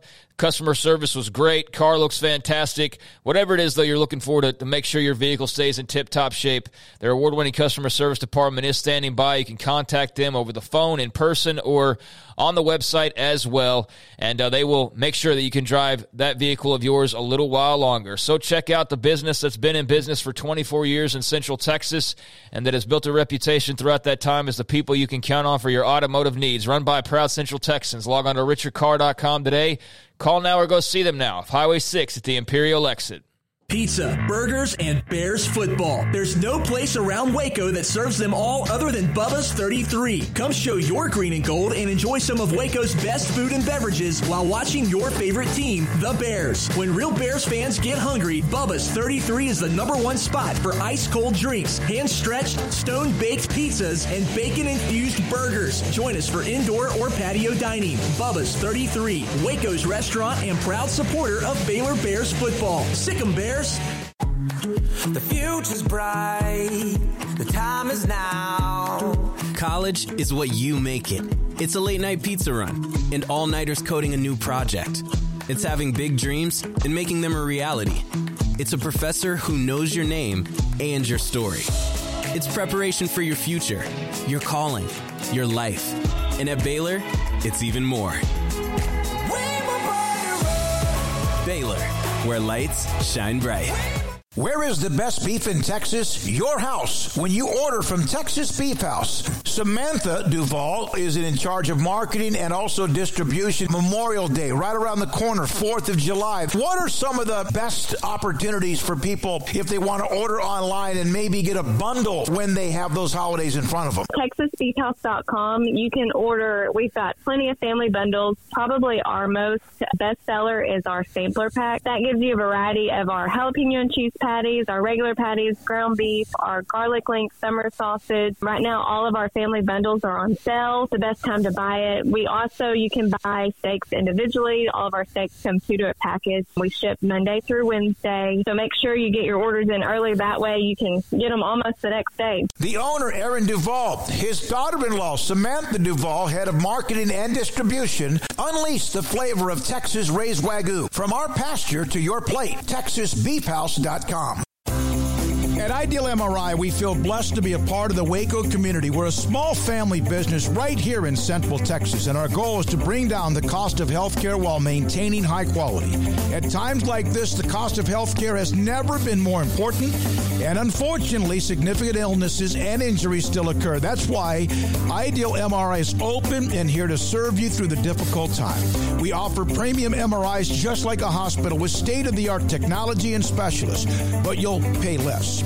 Sometimes thousands of dollars less, whether you're using insurance or not. At Ideal MRI, we accept most insurance and there are no hidden costs, even offering financing if that's needed. Everything included in the price, and you'll not get something as a surprise in the mail later on. If you need an MRI, ask your doctor about Ideal MRI. They'll know. You can schedule an appointment safely from home online in minutes at idealmri.com or give us a call, 833-IDEAL-MRI, idealmri.com. How did Edward Jones become one of the biggest financial service companies in the world? By not acting that way. Financial strategies, one-on-one advice, it's a big difference. And that's why Brad Wilson, your Edward Jones financial advisor, makes sense of investing. Experience the difference for yourself. Brad Wilson, 250 Sharon Drive in Woodway, 254-776-4337. Edward Jones, member SIPC. It's Jeep season at Allen Samuels in Waco, and the deals are hot. Get a 2023 Jeep Grand Cherokee Laredo with $5,500 in total values, or a 2023 Jeep Gladiator Sport with total values up to $6,000. This is 365 Sports. Are you a Sick'em 365 super fan? Then try out our premium subscriptions at sick'em365.com. Here we go, 365 Sports. We'll take you up over the next few minutes, up near the top of the 6 o'clock hour. Don't forget tonight at 10:30, 365 Sports tonight. We'll be on the CW as it is every night at 10:30 for an hour of the best segments and or discussions we have. We're now joined Mark Ziegler, San Diego Union Tribune, covers San Diego State, Aztecs, basketball, and more. and he joins us on 365 Sports. Mark, thanks for your time. We, I think, had a conversation about 4 hours ago or so on the story that Pete Thamel had and many others on San Diego State and the Mountain West. Has anything changed since you and I spoke about maybe the communication wasn't very good? Yeah, a few things have changed. It's I don't want to say it's a nothing story, but it's not really what it seems on the surface. So what happened is San Diego State sent a letter to the Mountain West, and my understanding is that the intention was, look, we've got a 1 year out deadline to exit the conference. So if they want to leave for 24-25 and join the Pac-12 or Big 12, you have to give a year's notice, and the year's notice deadline is June 30th. And if you do it after June 30th, you can still leave, but the exit fee doubles to $34 million, which is a prohibitive amount for a school like San Diego State. So they send a letter and say, yeah, we're our intention is to leave, but we just want to investigate options and maybe get an extension to this deadline or a payment plan, or maybe reducing the exit fee if we leave after the deadline. And that was interpreted by the league as, hey, you're out, okay. And they sent a letter back saying, no, we accept the letter and you're out, and we're going to initiate separation procedures. And they wrote a letter back saying, no, we're not out. We're just asking these questions so that if we do get an invitation, we'll be more informed and we don't have to do it at the 11th hour. And I just don't know if it was really well executed on San Diego State's part. But that's kind of where it lies right now. They're not leaving the conference right now. They have nowhere to go. So I'm not sure why they would leave. Mark, you just kind of said it there. They have nowhere to go. To your best knowledge, what is the situation now as far as them eyeing a potential spot in the Pac-12 or vice versa? I know there doesn't seem to be, really any realistic smoke with the Big 12, but I mean, the Pac-12 seems like it almost seems like it would be a layup. But what's the holdup there as far as your understanding goes, and why wouldn't they, instead of just floating the idea today, be saying, hey, we are planning on leaving?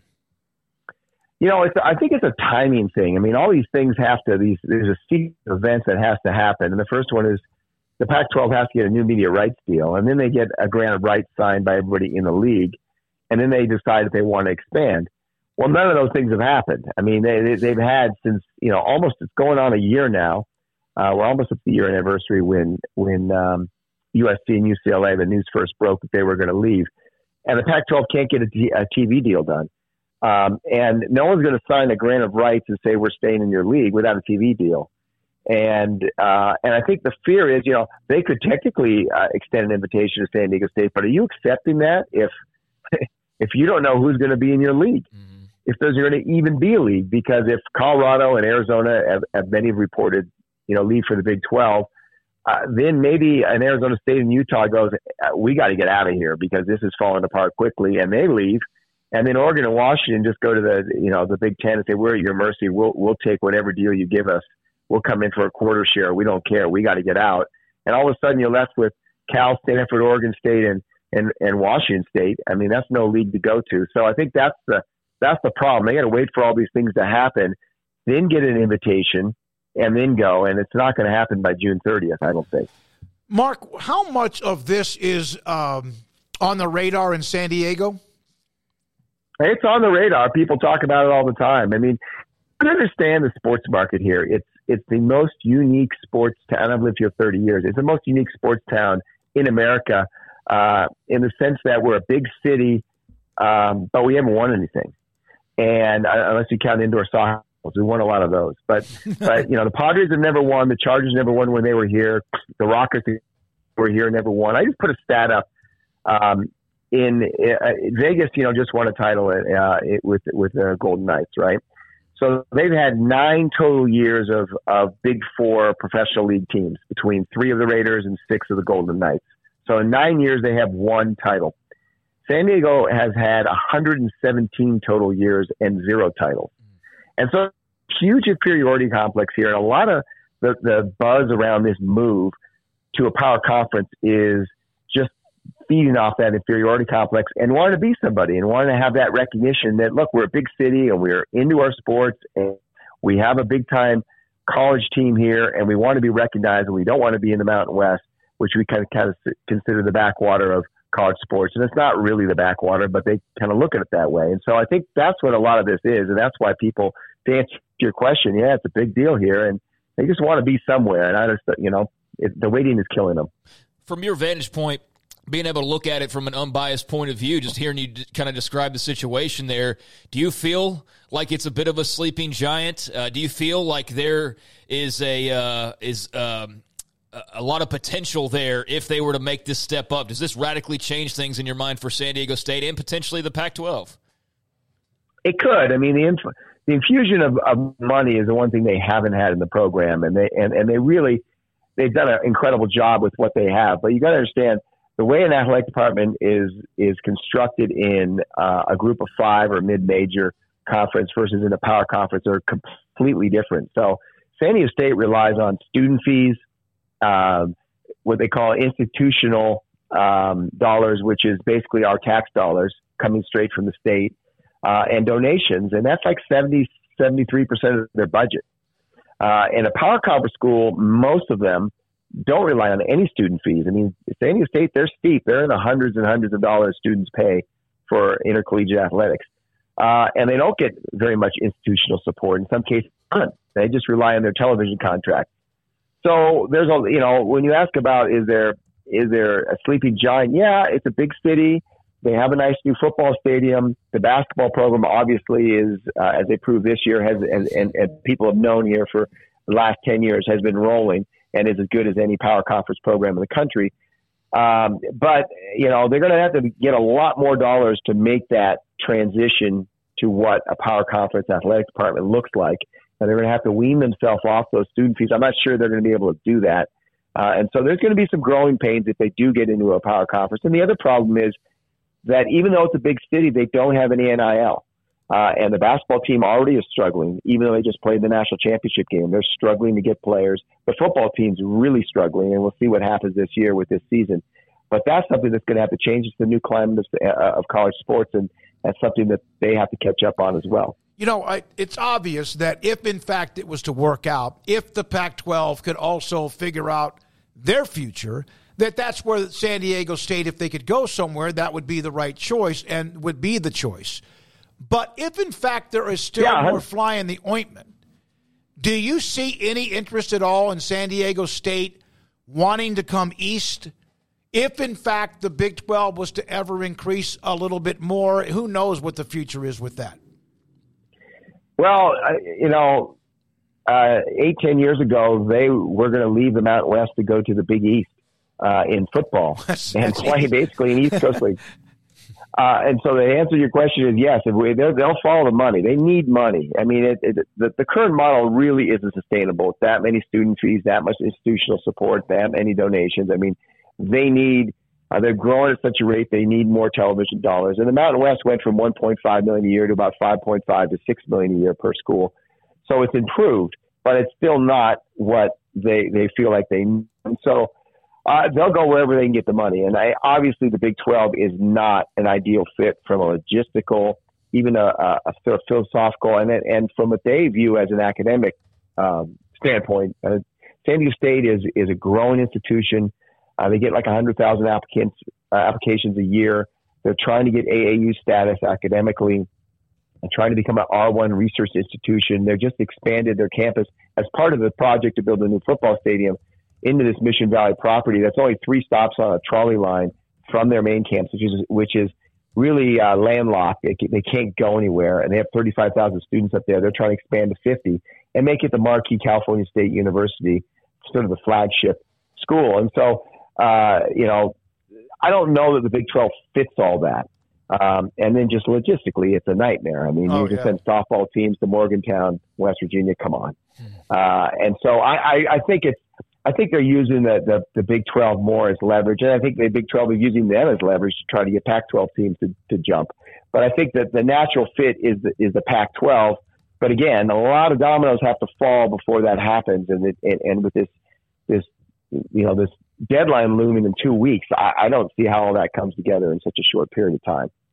So, Mark, as you said kind of at the beginning, in terms of just this actually changing things, this isn't a major story, but it could potentially, obviously, change as we move forward. So would you describe the, I guess, near future as a holding pattern for the Aztecs? Is there an invite that they're just waiting to accept? Like, how do you kind of view just the current position? Is it all just a waiting game surrounding this TV deal, or is there maybe some more parts to this? Yeah, no, that's all pretty much it is. And they're unfortunately in the situation where they're just sitting on the sideline. I mean, I described it as them just standing on the sideline waving their pennant. And they're not in control of this narrative at all. It's the Pac-12, it's the TV networks, and it's the other Pac-12 schools and making a decision on what they want to do. They're going to go where the wind blows them, and they just kind of have to wait for the wind to pick up. I mean, right now, there's nothing happening. I asked their athletic director, who did not want to talk about the letters, the existence of the letters, the content of the letters, and all that. But I asked him, I said, "Are you any closer today than you were, a week ago, to being in a power conference?" And he said, "No, I can't say that." So nothing's really changed. They're just waiting for this stuff to happen, but they're going to have it's going to be an anxious 2 weeks, because what happens if you get to June 30th? And they've already telegraphed this. I wrote a story last week saying this deadline is coming, and the president of the university admitting it's going to be really tight. What do you do if it's 9 p.m. on June 30th? I mean, do you just jump and say we're leaving and hope that you get an invitation, and maybe you don't, and now you're screwed, or do you wait and try to find some donor to give you the extra $17 million in the doubled expansion fee? That's a tough question to answer. Yes, it's fascinating stuff. And I guess, is everything cool now between them and the Mountain West? Is there now some things to figure out in that regard? How do you think that they play this after just kind of obviously the I guess miscommunication or whatever you would describe it as? Are they on good footing, or how do they work together moving forward? Well, you bring up a really good point, because as far as I know, the Mountain West wrote back and said, "Okay, you're out. We accept it." And the university said, no, we're not out. We're just asking to answer these questions. So the Mountain West board, minus the San Diego State president, is going to have to meet, and I understand that they will, and kind of sort this out. But, I don't think they can play hardball and say, okay, you're definitely out, and push them out and demand an exit fee. I mean, that might go to the lawyers. But I don't think they're going to budge much, and I don't know why they should. The problem that they have is this, is if San Diego State leaves, that's their marquee program. Fox and CBS, which have the rights to Mountain West television, they have in their contract the ability, they can't just end the contract, but they have the ability to renegotiate the fee. And they're going to want a lot less, right? Because you just lost a team that, that just played the national championship game in basketball and has been pretty good in football, and is in your biggest market. And so that's going to hurt the rest of the conference. And they're looking at it like going, man, we're in a bad climate for negotiating media rights. We could take a big hit in our contract. We better get all the money we can now to help us to become whole. And so I don't see them really, showing any leniency towards San Diego State, either with an extension or with reduced fees. I just think they're going to take a hard line and say, you leave, you don't, you don't. Well, somebody in the chat room said this, and this is not it's sarcastic, but it's like you have a girlfriend, but you want to date another girl, but you're asking your current girlfriend, is it okay? And I'll be back. I may not leave you. I just haven't decided. But it's okay if I take her on a date, that kind of thing. Well, that's kind of what's going on right now. And again, it wasn't really well executed. I think I San Diego State's part, or maybe the Mountain West read. I have not seen the letters, and nobody has, other than those presidents. But I'd like to see the letters to see what the actual language was. But one person told me who has seen the letters said you could read it both ways. In all fairness. Sure. And so this is, if you're the Mountain West, you're expecting them to leave, and you get this letter and you're like, okay, they're leaving. They want to negotiate an extension. But, and if you're San Diego State, why would you leave now when you can wait 2 weeks? So it's a weird situation that we're in. And, the thing leaked out, from one of the presidents, I believe, in another school, and here we are. Last thing, and thanks again for your time. I know it's been a busy afternoon. So the Mountain West, San Diego State's a part of it. We know who's a part of it. Let's say, and you know the conference well, that San Diego State does leave. Is there anybody that conference has ever, looked at in general, in addition, or with other programs that they would be interested in? They have, and they looked a few years ago during the latest, the previous round of conference expansion. They looked, and they had a couple schools that were interested, and they ranged. A lot of them were, New Mexico State, I think, is one of them that always has wanted to get in. But after what happened with the basketball program, I think they're probably going to be off the table. They've looked in Texas. I think they've been interested in maybe trying to get in the Texas market with, UT San Antonio type situation. And then they've also looked into Conference USA and seen if, whether it's a Memphis or whoever, somewhere in that realm and expanding that way. But I'm not sure they do anything if they just lost San Diego State, because remember they have 11 members in basketball and 12 in football, because Hawaii plays football but not basketball. They play in the Big West and their other sports.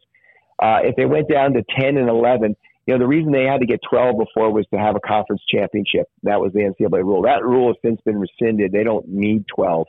So there's no real reason to add anybody unless they add TV value. And I don't see anybody, maybe someone in Texas, adding that value. So I would be surprised if they added anybody. Now, if they lost San Diego State and say UNLV and a Boise, say the Pac-12 needed 2 or 3 teams, then yes. Then I think they got to go raid somebody. I'm not sure who, but they needed to grow a little bit. But I think right now they just stand pat. And it's so interesting because UTSA is joining the American Conference this year, as are, again, the American, the Conference USA. It's a constant, it's like a washing machine with just clothes, or dryer with clothes flying left and right. Hey, it's hard to keep track. Yeah, Mark, great stuff, man. We really appreciate it. Loved it when we had you on during the basketball run that they made, which was dramatic and amazing. Thanks for your time, and maybe something by June 30th, or yet just another couple of weeks go by and nothing. We'll see. Thank you. All right, I'll talk to you guys. Mark Ziegler covers San Diego State. Great segment, great insight from him. Yeah, really good stuff, really informative. I like the way that he broke it all down, and hopefully that is something that some other people got the same level of enjoyment and knowledge out of as well. But yeah, nothing impending, but a mess to now clean up for, in some ways San Diego State, and I guess to a lesser extent the Pac-12. I mean, their situation kind of remains unchanged. It's just a little cloudier now because there is a deadline approaching for a potential school that seems to be at the very top of their wish list. So that some things, I wrote in an article the other day that there's no official timeline on the Big 12's side of things, because they know this is a bit of a waiting game, but they don't really need to set a timeline because, for one, that would be stupid to say, hey, you have to tell it. I mean, you're not really in a position to do that, for one, even if you are the hunter rather than the hunted.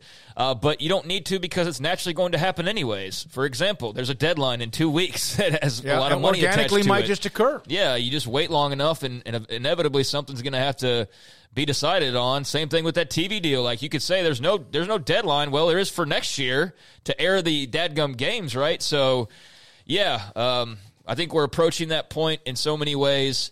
I don't buy into, the San Diego State Big 12 thing. I feel like he said, logistically, there's just so many hurdles, and that would be, if it's not your last resort, sure, but I don't think that in any way is their main goal, nor is it necessarily the Big 12's main goal.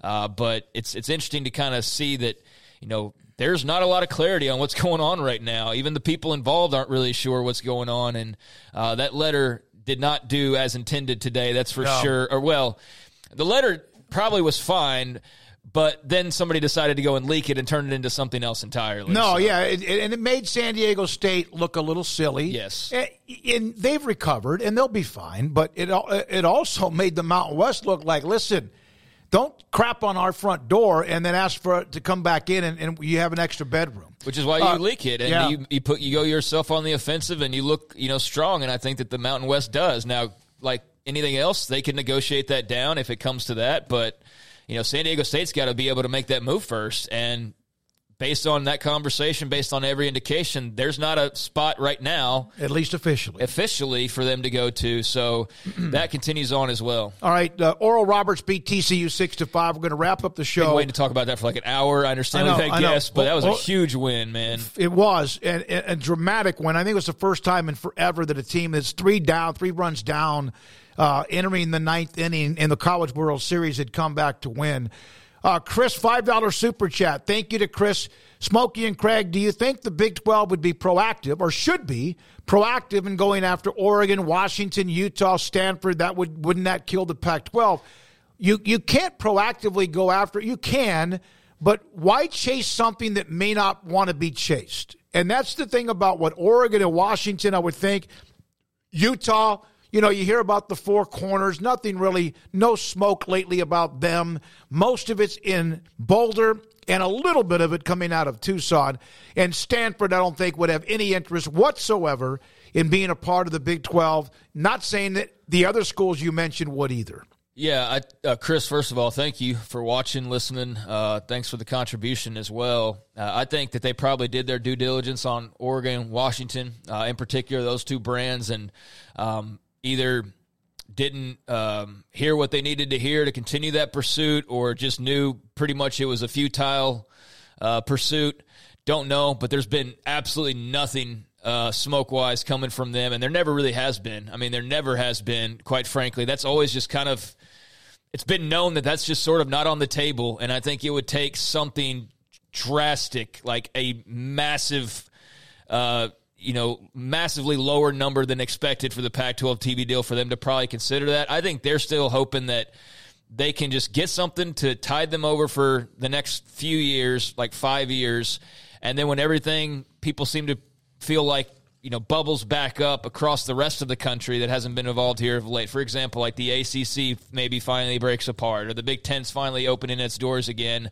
I think they're kind of banking on that far more than wanting to leave their cozy little nest right now for a little bit more money. What looks like it would probably just be a little bit more money. So they've never really been in play. I'm imagining though that I know the Big 12 has dug into that. You'd be stupid not to have done that from the very beginning. So I just don't think there's really anything there. Stanford, I don't think that there's any chance whatsoever, and that's all academics for one, but a variety of other things probably as well. Utah doesn't seem to have any interest. I mean, that's their fan base, though, but they seem pretty content in the Pac. It took them a long time to get there, so they're not really looking to get out of it already. So, yeah, you're looking at basically Colorado and Arizona as those who have sort of reciprocated the interest, and that's why they're the ones that everybody circles back around to. Those others just not really realistic at the moment. I need to tell people who are listening to our interview with Paul Bloss, I said he was a Dallas Baptist graduate, and his text message, his phone was blown up. He's a UT Dallas graduate. Oh, wow. I told Paul, I went to JUCO first. All right? That's my excuse, and I'm attention deficit, even though I read your text earlier of where you went to school. Is that like saying somebody went to A&M and they really went to Texas? Yeah. Like, is that kind of bad blood? It might be some bad blood there. Jim Williams sent me this note earlier today. We're going to wrap everything up. Diamond Sports, remember they defaulted on their payment with San Diego, and Major League Baseball it took over the games. They paid the Rangers. So they met the deadline, Diamond Sports, to keep the Rangers on cable or local TV or with Bally Sports. They're next in line, Cleveland, Minnesota, Cincinnati, and Arizona, of whether or not Diamond Sports make those payments. But that's good news for the Rangers. I watch them a lot. I watched them now more already this year in the first 2.5 months of the season, 3 months of the season, than I have maybe in the last 5 years. Well, it's amazing what a competitive product does. Winning matters. Winning is the biggest thing for a lot of things, and they've been pretty good. Angel series was a bit rough, but, they're still in first, although holding on with the Astros obviously coming up the rear. And that'll be something to, track for like another 3 months. It's such a long season that you can't really celebrate being in first, but it has been fun to kind of celebrate that a little bit early on because it's been so long since they've had a team like this. So yeah, the Memorial Day weekend is one of the dates, and then it's like post All-Star game is one of the dates, and then of course the trade deadline. We're not even close to that. All right, Paxton, what am I cooking tonight? I bought some Brazilian shish kebab steak that at HEB, I'm going to put that on the grill tonight. And I'm also making some Cajun Italian shrimp casserole for this weekend that I'm going to enjoy. So, Paxton, we're glad you're even a part of it today after what you went through and those in Perryton, Texas last night with the disastrous weather, the awful story there. All right, that's it. Jack, I need to mention Allen Samuels, Dodge Chrysler Jeep Ram Fiat. Ram season continues. Best selection of new inventory you're going to find in the area. Save big on the Ram trucks. The 10% off MSRP on the new 2023 Ram 1500 Lone Star Crew Cab. That's right, or get 2.9% financing for 72 months. The choice is yours, and $500 additional bonus cash if you're a first responder.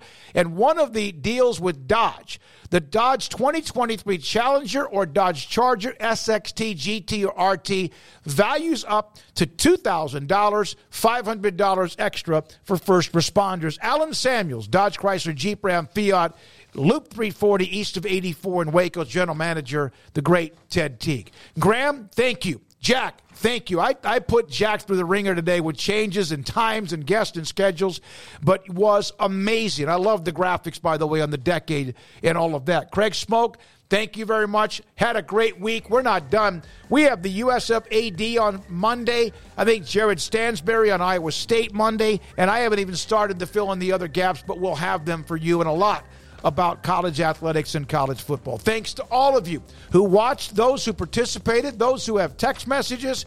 Tonight, 10:30, 365 Sports Tonight on the CW. Happy Father's Day weekend, and good night.